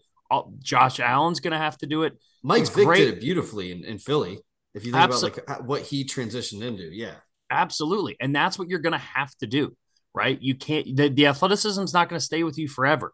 So what is it going to look like? What are you going to have to lean back on when you're 28, 29? You've had injuries. You don't have the same burst you did when you were 23. You're going to have to be able to read defenses. And I think what the Bears were trying to do and what my guess would be is that they're going to look into this whole situation and be like, look, we wanted him to show that he was a developed version of himself last year. He didn't. So we switched into, all right, well, we're going to run RPOs and QB keepers, and we're going to let Justin Fields be Justin Fields. And then OTAs, training camp, all this stuff. Come on in. We got DJ Moore. We're going to open up the passing game. We're going to let Justin Fields throw the ball. And we haven't seen any sort of development there. Scotty, what else do you have from this game? Because I feel like I would cut you off there for a second. No, you're good. Not a whole lot. I think the Packers are impressive. Again, it's one of those things where the numbers won't jump out at you from like an analytics standpoint, especially on offense. I mean, they had a ton of yak yards after the catch, particularly on that Aaron Jones touchdown play, which he hurt his hamstring on. Hopefully, he's back soon. Not because he's on my fantasy team or anything, but hopefully he's fine and he gets back in the lineup. But he was the difference maker. He was a leading receiver on the team, largely because of that play. And he had a good day on the ground as well. So he opens up a lot for that offense. I think Jordan Love can hide behind some of those mistakes a little bit with the guys they have on offense, especially once Christian Watson gets back. So we'll see. I mean, I'm coming away from this game if I'm a Packers fan. Shout out Jeff Martz, our resident Packers fan.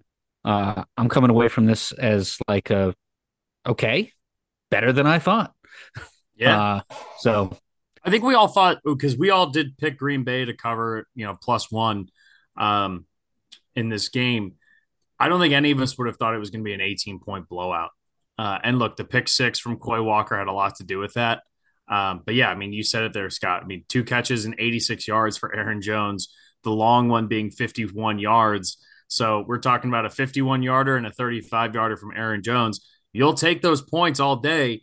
But again, does that translate down the line? Is he seeing the downfield stuff?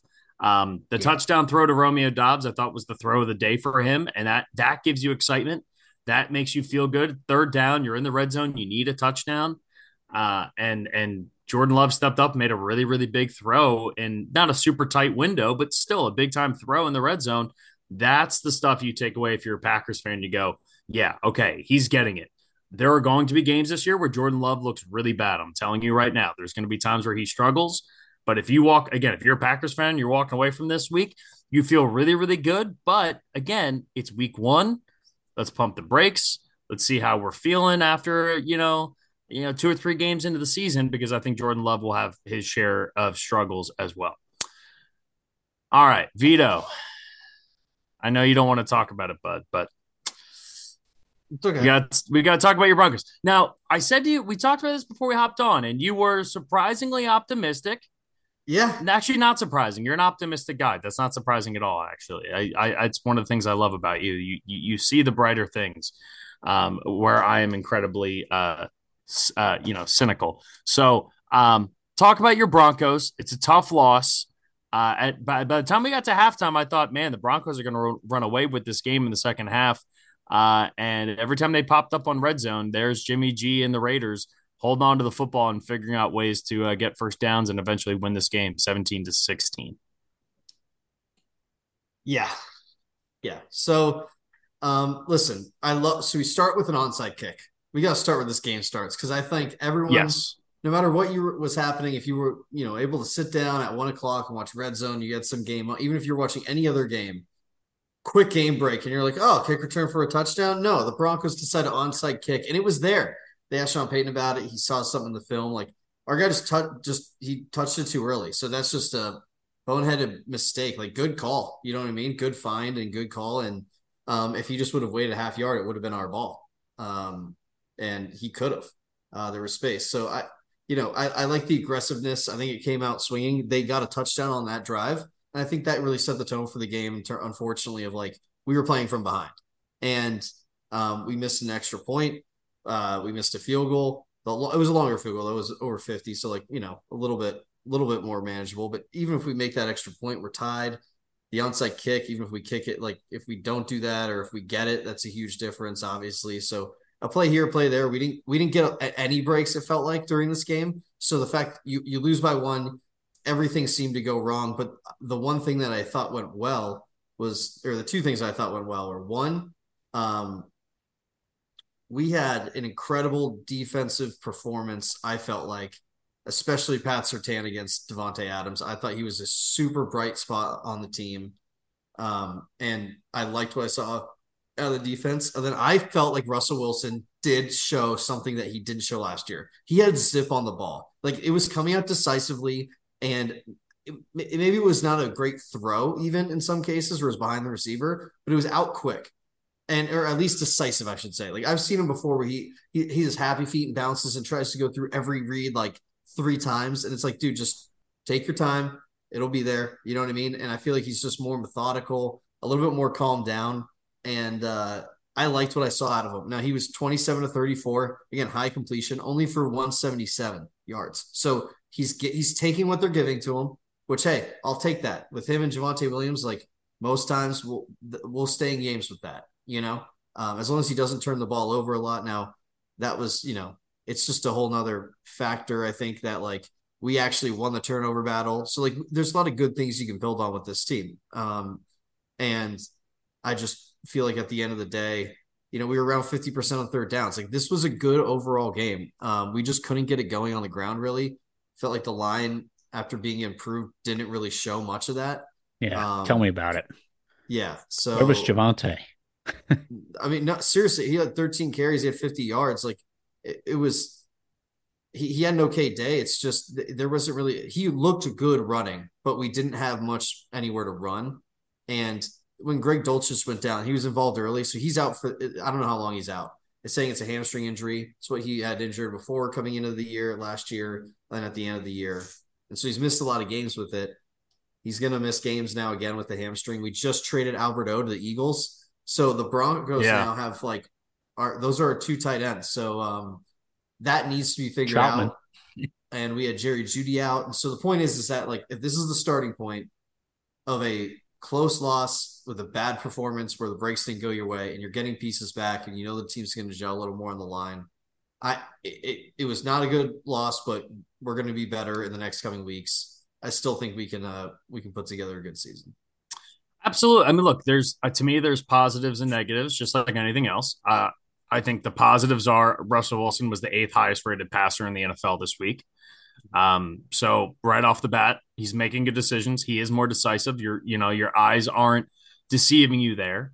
I think what it also tells you is that against a pretty bottom of the barrel secondary in Oakland in Las Vegas, you would expect, even without Jerry Jeudy, that your wide receivers get more separation. And the fact is, without Jerry Jeudy there, Cortland Sutton, I know in the red zone, he's a great threat.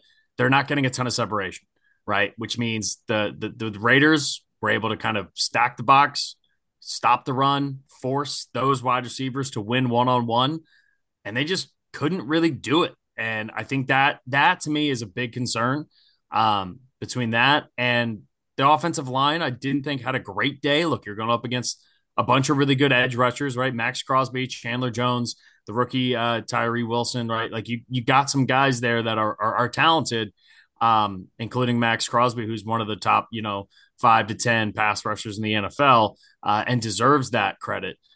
Just as much. I thought the offensive line left a little bit to be, leave desired, but I thought the fact that they went down and scored a touchdown right before halftime and the crispness, the decision making, the touchdown throw itself to Cortland Sutton in the back of the end zone, I thought all of that is a tremendous sign for what we're seeing, because the biggest issue with what was going on in Denver last year was you had a quarterback who went to Denver to make it his team, right? I'm going to have my own office in this building. I'm going to do things my way. I'm going to get to cook. Finally, the let Russ cook movement. And what this game proved is that Russell Wilson listened. He's listening to Sean Payton. He's getting coached by Sean Payton, and not just in the sense that like he's literally playing for Sean Payton.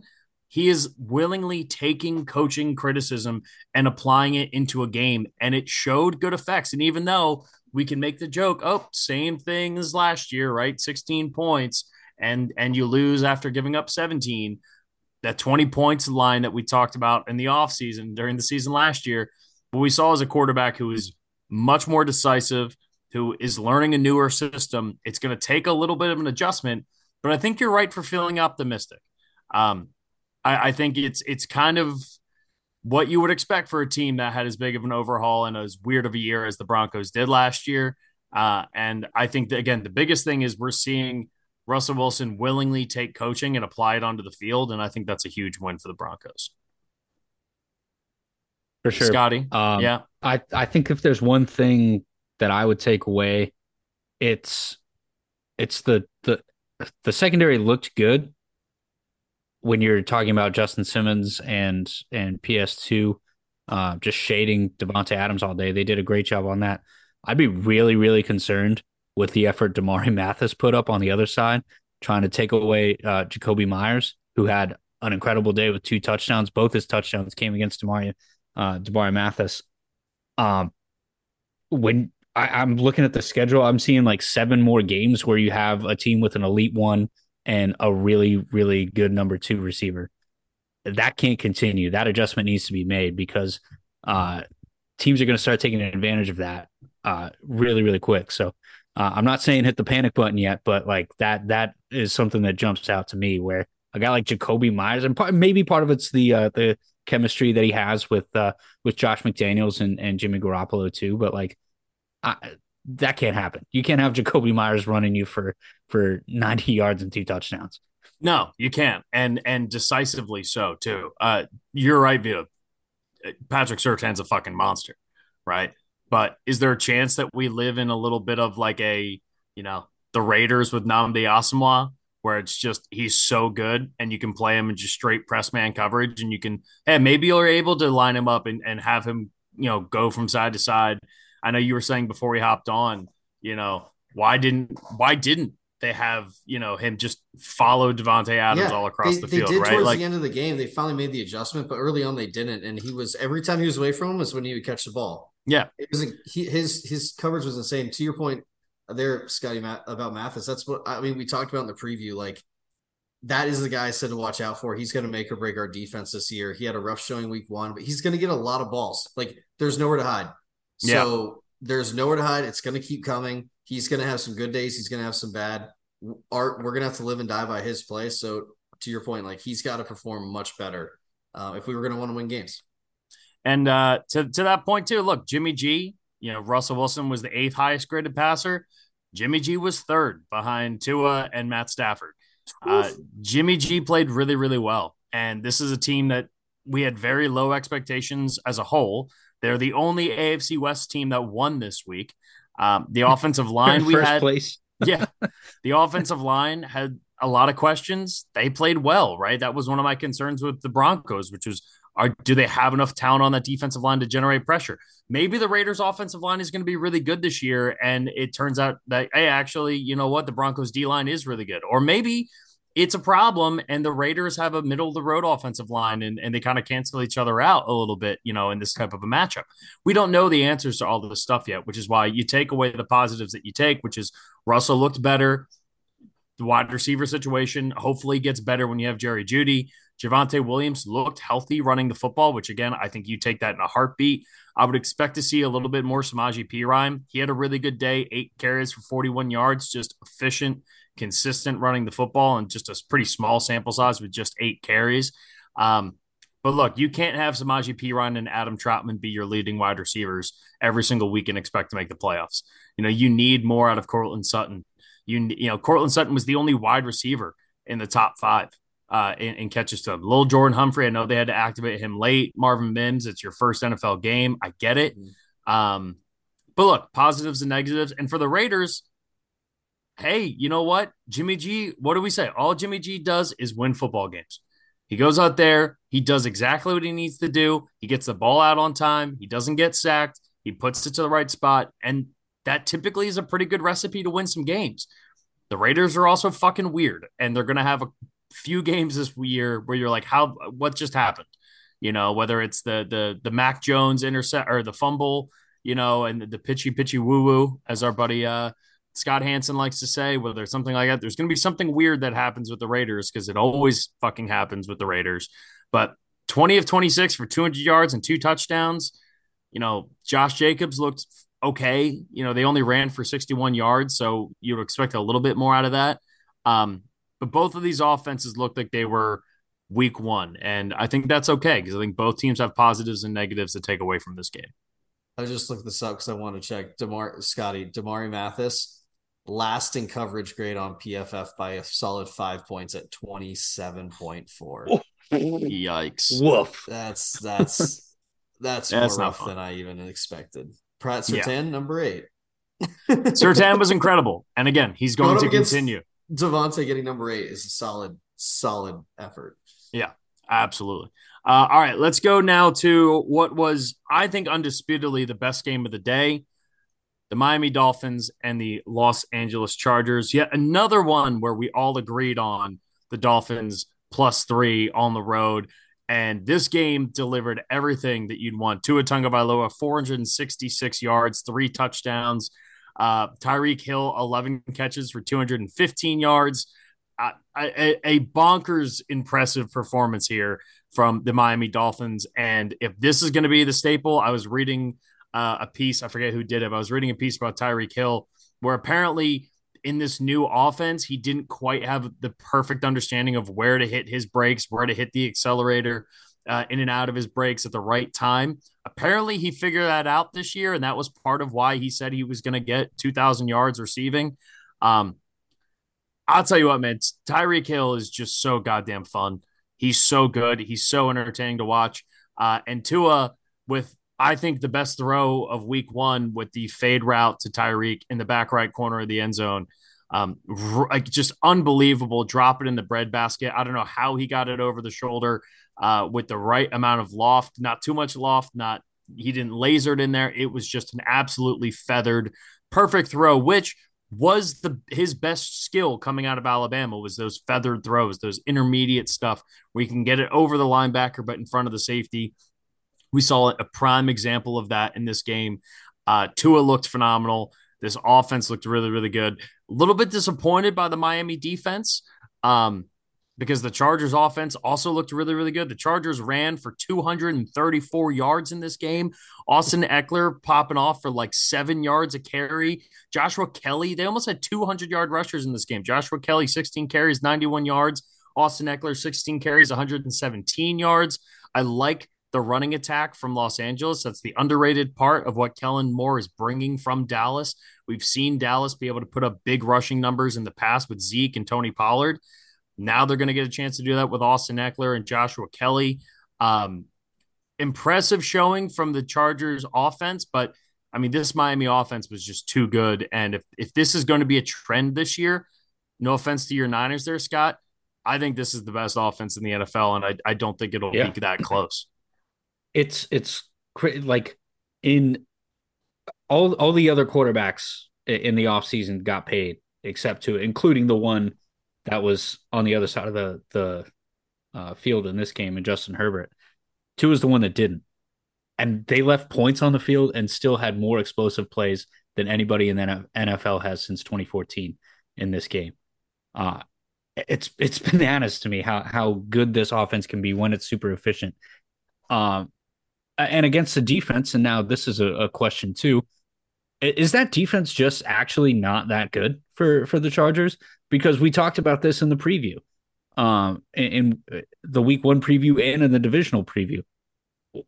This is a time for that defense to step up. They've got the names, they've got the talent. And a defensive minded head coach. This has to be the year for that defense to do anything of any rapport. Because otherwise, not only is your head coach out on the line, but like that's the thing holding this team back. Because from what I saw from Justin Herbert yesterday was exactly what we have been looking to see, is him kind of get unlocked and use different guys, use his big playability, use his big arm, which was fun to watch. So I mean, hopefully on offense that continues for the Chargers, but it's tough to run with a team like Miami. When they're making that many explosive plays. Yeah, Miami's not the team you want to get into a shootout with. I mean, Nope. Tyreek Hill, Jalen Waddle. I mean, if there's a team that you just don't want to have to go score for score with, it's Miami, especially considering that like the Chargers primarily move the ball on the ground. I mean, Justin Herbert still had a solid day. I mean, he still threw for 230 yards, 23 of 33, was making the right decisions. What I will say, I actually like this a lot of Justin Herbert. It felt like he had a little more energy, a little more snap to him. Did you guys notice that too? Like, I felt like with Justin Herbert, robotic, yeah, like he kind of there was one play, I forget what it was, but there was one play where it seemed like he almost had a little bit of an edge to him, where I was like, I don't know if I've seen this out of Justin Herbert really, even going back to his days in Oregon, which I liked, right? I think you like that out of your team. You want to see that, especially out of someone who we've said in the past. You just said it there, Vito, is a little bit robotic in how he goes through his progressions.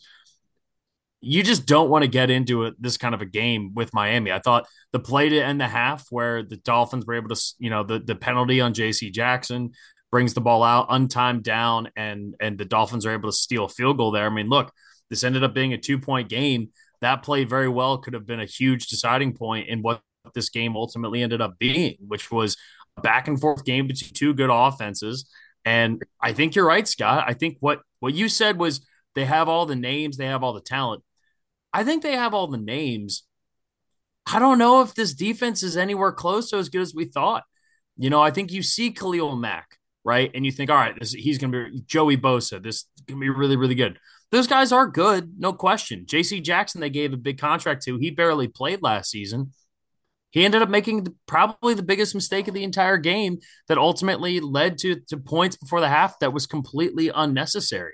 Um, I think the interior of this team, Kenneth Murray, I really liked out of Oklahoma, and he definitely can still fly around and make plays. But the interior of this defense is lacking. I mean, Tui Pelotu, is like their best interior defensive lineman.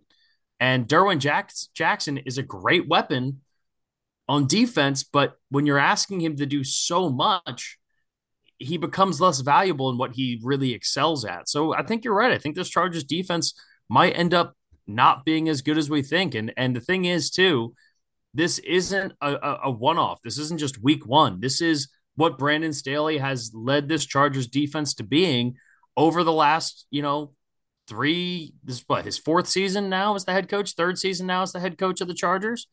I think at this point, like, this is kind of what his defense is. And when young guys take over and they stop being the coordinator and they become the head coach, they don't have the same input on defensive stuff as they used to, or whatever side of the ball that they come from.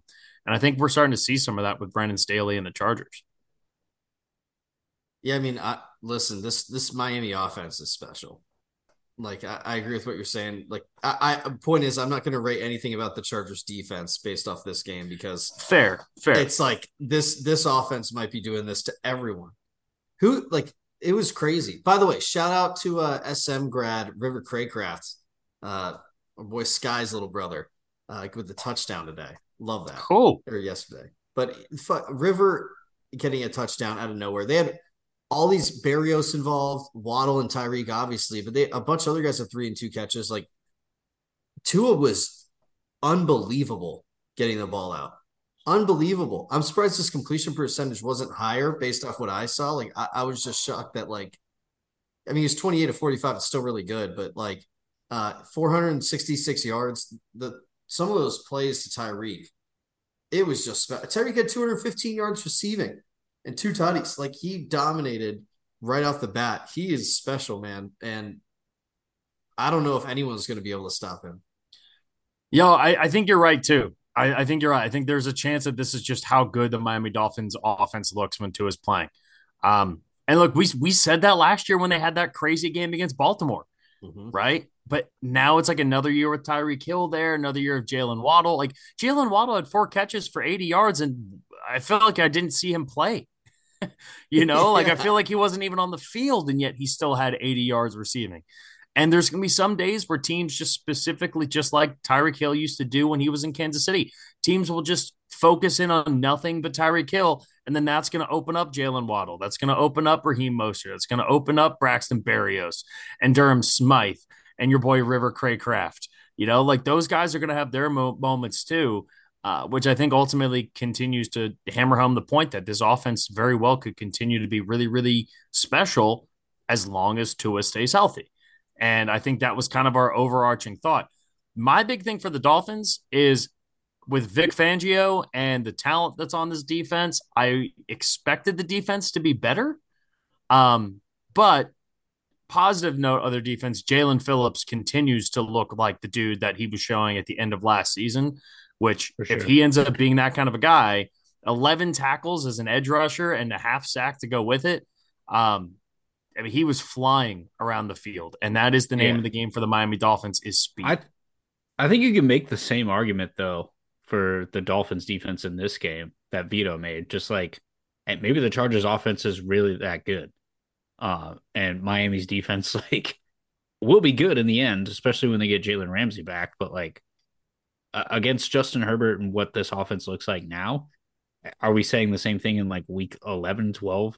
Where we're like, no, this offense can go to they're powerful. And I think the Chargers have the potential for that too. And tale as old as time, Mike Williams hurt in week 1. And that, again, and that fucking sucks. It's a head injury, like not laughing at the fact that he's injured. It's just like, this is what it is, man. And like, taxes. Dude, I mean, Mike Williams just can never stay on the field. And you noticed it in this game. You really did. For as good as the Chargers were running the football, as soon as Mike Williams went down, it was like Donald Parham and Keenan Allen and Austin Eckler out of the backfield, which limits a lot of what, Justin Herbert could do. But in the NFL, if you put up 34 points in a game, you expect to win that football game. But when you're going up against the track team that is the Miami Dolphins, it's a much taller task. All right, we got a few more games left. Up next, I think the biggest surprise of the weekend, the Los Angeles Rams absolutely buried the Seattle Seahawks. On Matthew the road. Stafford on the road in Seattle.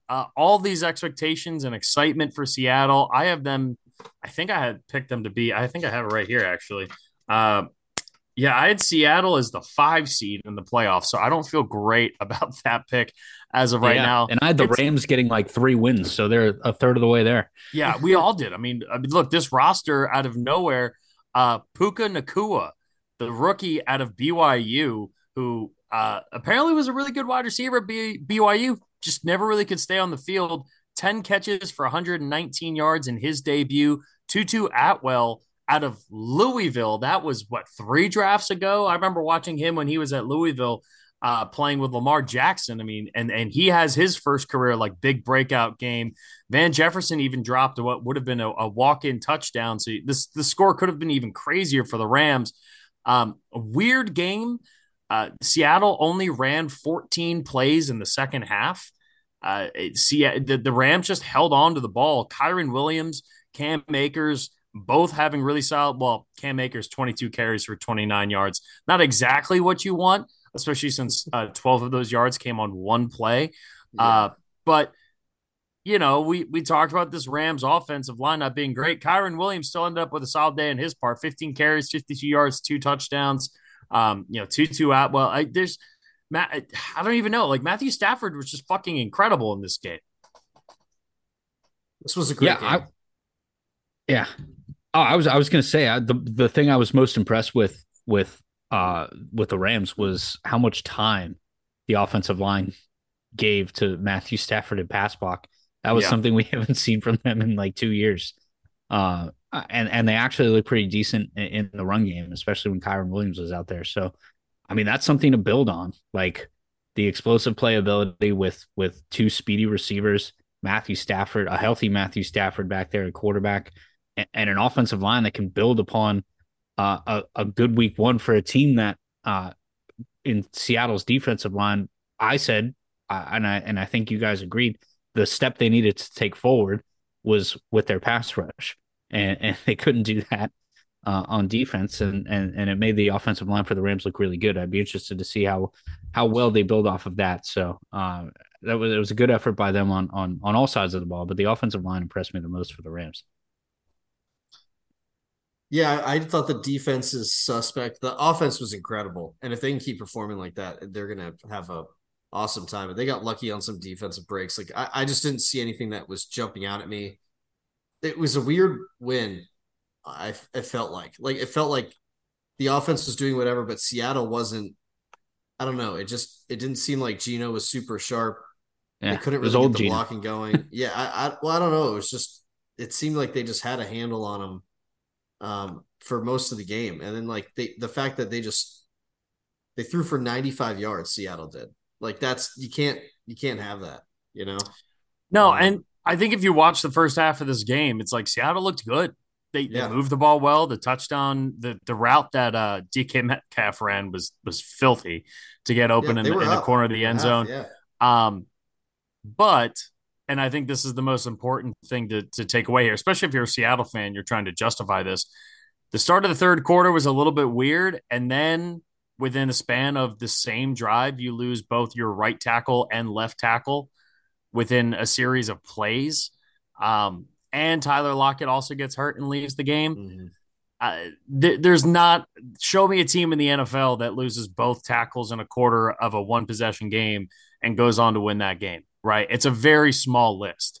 So it felt like once the injury bug caught Seattle there, everything kind of just like froze, and they were kind of like, holy shit, like we had these expectations. We were playing well in the first half. Our defense was playing well.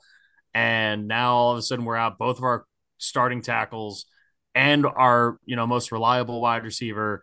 And what do we do from here? And that's kind of what it felt like. It felt like, in addition to the fact that the Rams just dominated time of possession, played keep away, made sure that the Seahawks didn't get a chance to touch the ball. If you lose both of your tackles, I don't know. I don't expect a team like that to win a one possession game at that point of where the game was at. No excuses. I get all that stuff, but like, look, let's just be real. Like, injuries fucking matter, and you lost both of your starting tackles, both of whom are really good players and are really important to the Seattle offense. What do you got, Scotty? I lied. The thing that jumped out to me most in this game. Did you guys see the clip? Oh, Because the mics picked it up of yes. Aaron Donald just making a fucking beeline at Geno Smith, and he goes, "Oh my god!" Oh, Do you yeah. not see this Oh my video? God, Oh my yeah. God, it's Yeah. so good. He's like, oh my God. Like, it was like, he would literally was like, holy shit, that is, man. Like, yeah, it was so wild to see a guy who's that much of an NFL vet being surprised this late in his career. And it's Yeah. just like, dude, Aaron Donald can Well, they still surprise ran people. they ran like a stunt play on defense. So like Aaron, they cut Yeah. across Aaron Donald. He stepped, curled back, and then had a wide open lane, and he's just coming at him like a running back hitting the hole. Did Except you, it's Geno Smith standing there with a football. Oh my God, and just straight into the dirt. But oh, that was funny. But yeah, Yeah, I love that.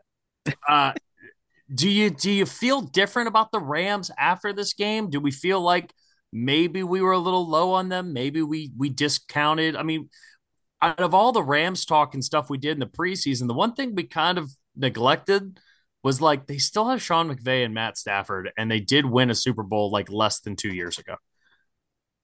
Yeah, yeah, and Cooper Cup not on the field either for this one. He's on and IR. you want to know what, just a side note, the easiest player prop bet of the weekend was? It was Bobby Wagner over tackles in the revenge game. It was like 5.5 tackles. I'm like, dude, are you kidding me? It's Bobby Wagner. He's going to go off. How many tackles did he end up with? Let's see, actually. 19. 10. Really? 19. Oh my God. Yeah. I knew he got over it in the first quarter. It was just like, this is an easy one. Oh my God, 19 tackles. What a fucking monster. That's Hammered that incredible. over. Yeah. That's yeah. incredible. To answer your question, no, I really don't. I think this says more about the regression of the Seahawks and how good. Again, those injuries don't help, but I think one of the question marks was how good does Geno look? Well, Geno doesn't look all that great when he has two of his starting tackles missing. Are they able to run the ball as well as they did last year? Not really. Not when you run the ball 14 times. And then the defense. Did the defensive line step up and get pressure? No, not against what we thought, and probably will be at the end of the year one of the less talented offensive lines in the NFL. So I think it says more about the Seahawks than it does the Rams. But division wins are big whenever you can get them, especially on the road. I wouldn't be shocked, if all of a sudden they're in the mix in the division with 2 wins by the time Cooper comes back, and they're like, hey, why not? Let's make a run. Yeah, I mean, But because that's the thing too. It's like if we're looking at what this team is like defensively, they played well. Again, I know the 2 tackles went down for Seattle. That is a huge, huge thing that should not be overlooked for what's how this game ultimately played out. But like Aaron Donald still looked like Aaron Donald. They generated they generated pressure. I You bring Cooper Cup back, and if Cooper Cup goes to this specialist and they fix his hamstring, and if this Puka Nakua is good, like I don't know, man. I feel like everybody overlooked the fact that it's Sean McVay and Matthew Stafford. I And just I don't think think they have the defense, though. That's the thing. maybe not, but like could they sneak into the 7th seed in the NFC? Absolutely. The NFC is terrible. Yeah. Like if we're sitting here in week 18 and the Rams are playing, probably Seattle again or whatever team they're playing in their last game with a chance like, hey, if you win this game, you get the 7 seed. They play San Francisco. San Francisco could be resting their starters at that point. Like, who knows? Like, I wouldn't be shocked at all. And they have not the toughest schedule in the world. They do have San Francisco and Cincy in the next 2 weeks, but then Indy, they have to play Philly, Arizona twice. I don't know. I wouldn't be shocked. That's all I'm saying. I think more importantly, and maybe it's more so McVay than Stafford, but like McVay's a fucking good coach. And I know he was the first of like the wonderkin coaches that we had. Um, but I think oftentimes we kind of forget, like, oh yeah, like Sean McVay's really, really good, and I And think to we your we point, though, probably like, should have put more respect on their name going into this season. and the fact that Stafford's still probably one of the top 5 NFC quarterbacks. Yeah, I mean, I think Like, after everything with his elbow last right? year, people thought he was going to be done, but I mean, his arm, he was the second highest graded passer in the NFL this week behind Tua. Yeah, like, and I would think you'd even say that about last year. So I mean, I think he's gonna have a bounce back year. And to your point, NFC's open, man. Yeah. So we'll see what that team can do. All right, two more games. The last one we're not going to have to spend much time on. This one we can spend a little bit of time. The Philadelphia Eagles hold on to a game that they should not have been worried about holding on to against the New England Patriots. 25-20. Darius Slay with a huge pick six. Jordan Davis forcing a fumble, leading to a really, really nice throw by Jalen Hurts to Devontae Smith for the touchdown. An early 16-0 lead thanks to a missed extra point by Jake Elliott. That somehow by halftime it was 16-14. And we talked about last year how the Eagles were the best second quarter team in the NFL. They sure as hell did not look like it. This offense looked pretty bad. I'm not going to lie. I know Nick Sirianni came out, and backed up Brian Johnson and, said, hey, we thought he called a really good game. Jalen Hurts did the same thing. I think that's a lot of coach speak. I think Brian Johnson had a really, really, really rough day. There was a lot of conservative play calling and a lot of just there was a certain spark with like Steichen last year with that offense that in big moments you never questioned what was going on. And I thought the most evident moment was at the end of the game against against the Pats there. The Eagles, it's what was it? It was 1st and 10, and they needed a first down basically to ice the game, right? And it was the whatever the series was that the Eagles ended up like going for it on 4th down, and then they didn't get it. They went under center the first two plays, designed handoffs to Kenny Gainwell that I can't remember other than the push play and taking a knee, seeing Jalen Hurts under center last year. And look, in that situation, it felt like the Eagles weren't that aggressive, like no doubt in our mind, we're going to go get this first down, we're going to win the game, which is exactly what they did last year in week 1 against Detroit, right? They went for it on 4th and 1, they got the first down and they iced the game. Here it's 1st and 10, you have Jalen Hurts under center, hand off to Kenny Gainwell, he gets 3 yards, they do the same thing again, Kenny Gainwell. Then it's 3rd and 4, pass play incompletion, or 3rd and 2, and then it's 4th and 2 and another incomplete pass. I hated the play calling. I hated the sequences of it. If you knew you were going to go for it on 4th down, then why are you running it under center with Jalen Hurts and not giving the guy you just spent $250 million on an opportunity to go pick up a first down and end the fucking football game? Instead, on 4th and short, they go for it after basically showing them that they weren't going to go for it before. Don't punt, don't get the 4th down, and Mac Jones and the Pats have a chance to go down there and score. And if it wasn't for Josh Jobe with a really impressive play, keeping his hand on the back and pushing the wide receiver, Kendrick Bourne, out of bounds there, the Eagles should have lost this game, guys. And I'm not saying this in a hyperbolic way at all. Like, good teams find ways to win close games. Sirianni said afterwards, like, they might look into changing up whether or not players play in the preseason next year, because 0 snaps in the preseason look to have affected a lot of the starters. They look super rusty. I know the weather was a part of this game, but I mean, look, the special teams was fucking horrendous. I mean, there were multiple penalties. They had to call multiple timeouts because they didn't have enough players on the field in 2 different situations because of special teams, multiple big returns. I counted at least, not including the missed extra point by Jake Elliott, I counted 6 fuck ups on special teams. So Michael Clay, already your job is still on the hot seat from last season. Aaron Sipas with the dumb penalty, kicking it late. There was just so many game management things from the coaching staff that I was really, really disappointed in seeing. And I thought on both new coordinators, there were some highlights. I thought Brian Johnson as a whole didn't do a great job, but there were moments, especially that first drive, they looked really good.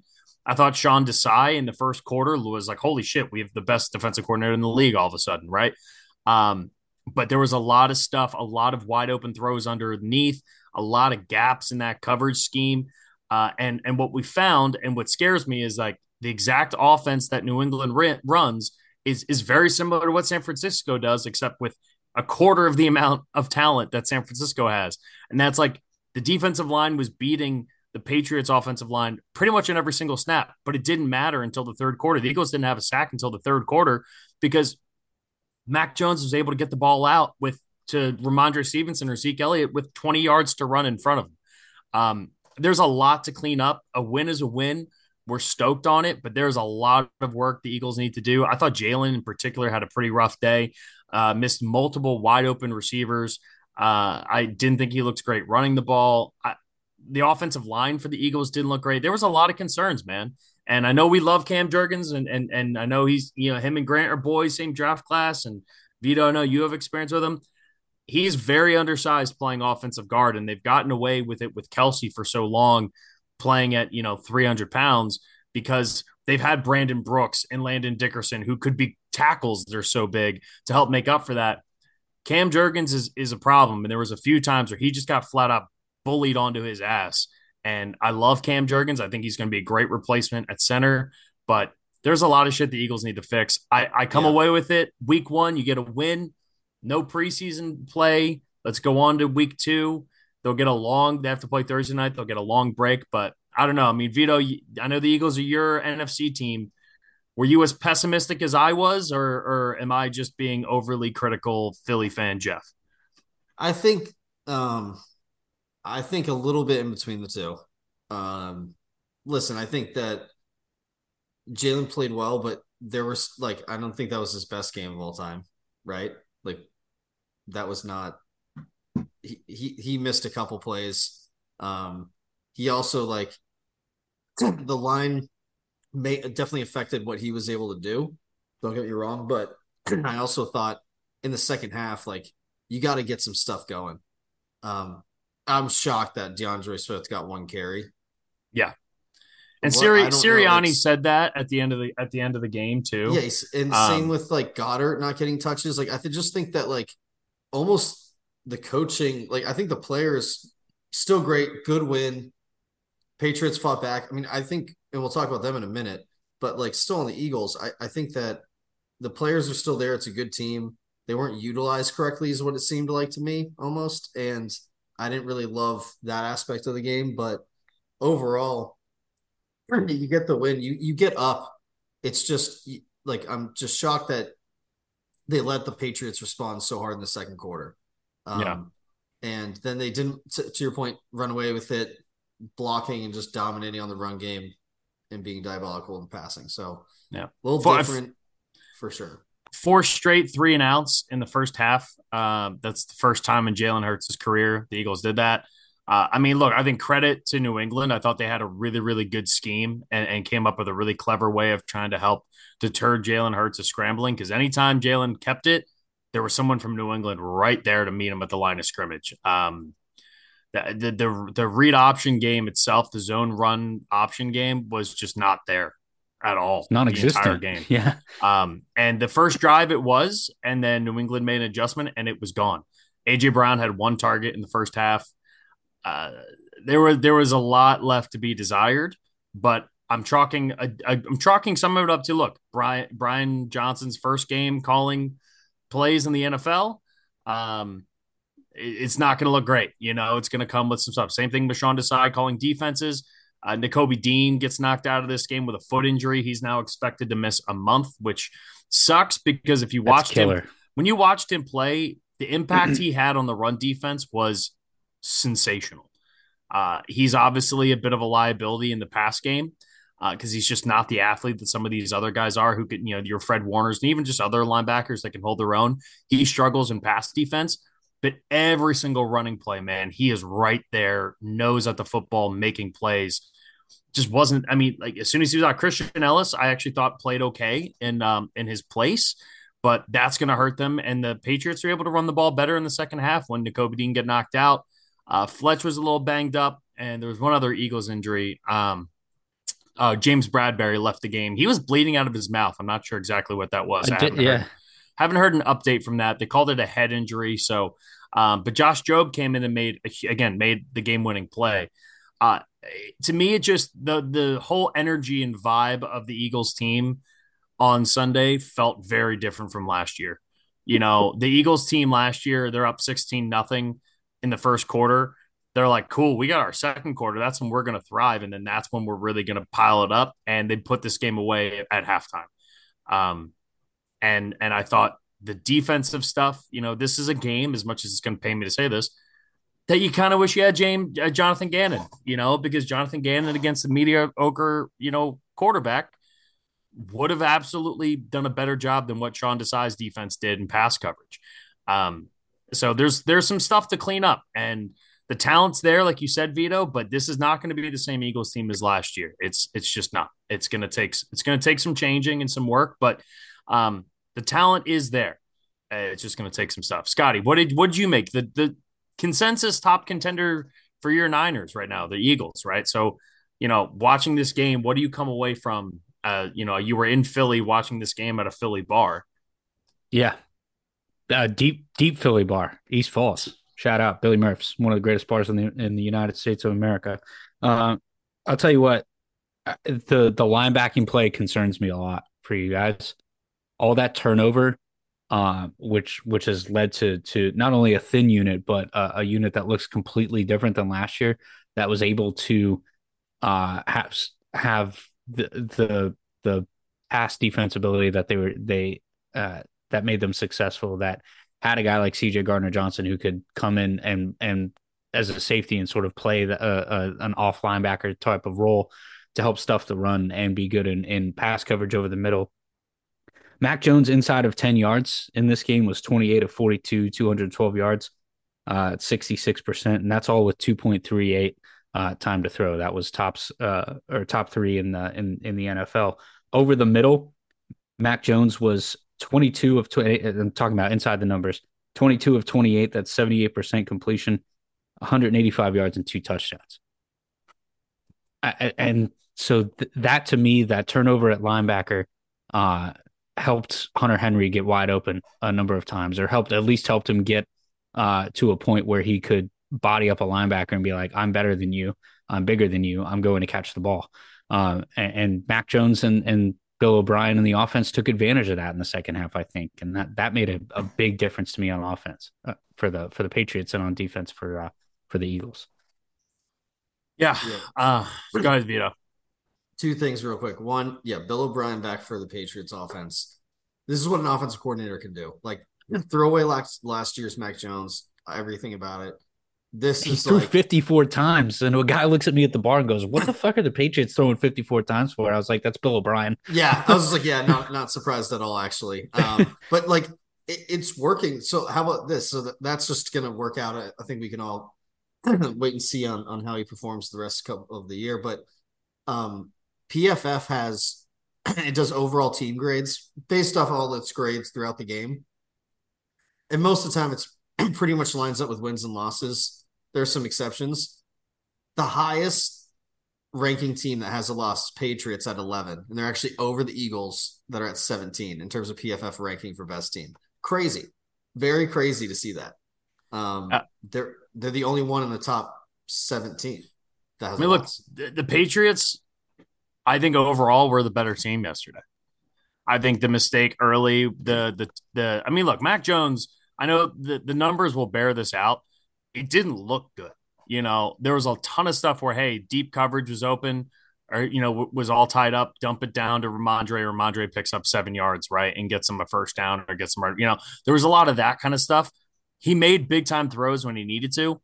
but the arm strength with him, the ball was floating in the air. And I there was multiple times where Tony Romo was like, this is a throw, Jim, this is a throw that you really got to put a little bit of extra heat under, you kind of got to zip that in there and make sure that, your receiver got a chance to catch the ball. There was a few plays like that, but the Eagles also, I think, got off lucky. I mean, there was a play late on that final drive for the Pats where wide open wide receiver had the coverage beat by 3 steps and Mac Jones overthrew him by, 3 or 4 yards. And then obviously, like even the catch there at the end doesn't get the second Yeah, I was foot going to say down. the last play. I was like that if that throws on target where it should be, that was a perfect route. Yeah, and he gets 2 feet in. We're talking about a different ballgame. And it's a wide receiver. I forget who the kid was, but he, not a big name wide receiver. It's hard, and who am I to say, oh, you got to be able to get 2 feet in bounds. And again, I think he would have gotten the second foot in bounds if Josh Jobe doesn't push him in the back and push him out of bounds. I really do think that was the play that saved the saved the game for Philly. That's what it feels. That's what it feels like. But look, again, you come away with this with a win. The offense looked really bad at times and looked pretty good at others. I thought the third quarter, it felt like, look, Jalen still finished as a top 10 quarterback in passing grade, right? Like, even though he missed stuff and this was a down game from what we now kind of expect to see out of Jalen, if you told me this was, what he was going to look like last year, I'd be like, damn, that's great improvement, right? And it's a testament to how good Jalen has gotten. I think it's a new team. It's the coordinator change is a big deal. And I think they're probably going to drop a couple games early before this new group kind of finds its stride. But there's too much talent on this team for them not to hit their stride at some point, and it might just be a little bit later in the season. And there's going to be some growing pains. But for now, I thought all in all, it's a win. It's one in the win column against a really good defense. And we didn't even talk about this. The Eagles ruined Tom Brady Day, which to me, that's the best thing you could ask for. You fucking ruined Tom Brady Day in New England at Foxborough while he's standing up there. And I don't know if you guys caught this on the broadcast or not. Scotty, you may not have because you were at a bar, but they were interviewing Tom Brady right after after the ceremony. And he's wearing the Pats jersey or whatever. And he actually said at one point, he's like, how's the transition watching up, for the first time up in the box on opening day? And he goes, it's definitely a little weird. I'm enjoying it, but, I get a chance to sit here and watch 2 of my favorite teams go at it. And I was like, 2 of your favorite teams? What the fuck are you talking about, Tom Brady? This is one of the teams that beat you in the Super Bowl. You don't like the Eagles? Come on, get out of here. I just thought that was really funny. I love I love they cut up to him one time and he's next to Robert Kraft in the owner box, and it was right in the beginning as they were struggling. Yes. And Brady's veins out of his neck screaming about shit. Yeah, about like, this is why we got to change fucking code. Like, you could tell he was going in about all the stuff they needed to do. And then at one point in the interview at halftime too, he says, still fits pretty good, like the jersey. And it was like, dude, he could go to halftime with Bill O'Brien's offense. Like, he could in the box sign a contract and come out at halftime and actually lead this team to victory. I was thinking that at one point. I'm like, that would be the most Tom Brady thing. Like, no, just a one-day thing. Like, I'm just doing this real quick because Mac was struggling. He's got it after this, though. Like, on that final drive, if Tom Brady had come out, I with zero practice, with not knowing anyone else there, I believe, especially with Bill O'Brien calling the plays, 100% believe Tom Brady wins that game. Yeah. Coming out completely cold, no preseason, nothing. I totally believe Tom Brady wins that football game, which was the beauty of him being up there watching down. I also think they should have let him celeb shot it, dude. That would have been so cool. And look, we don't have a lot of Pats fans that listen to this podcast for probably pretty obvious reasons. But so I don't mind saying this, but the speed of which he took that jersey off, he's standing there on the sideline with is it Tracy Wolfson, who does the sidelining for CBS crew.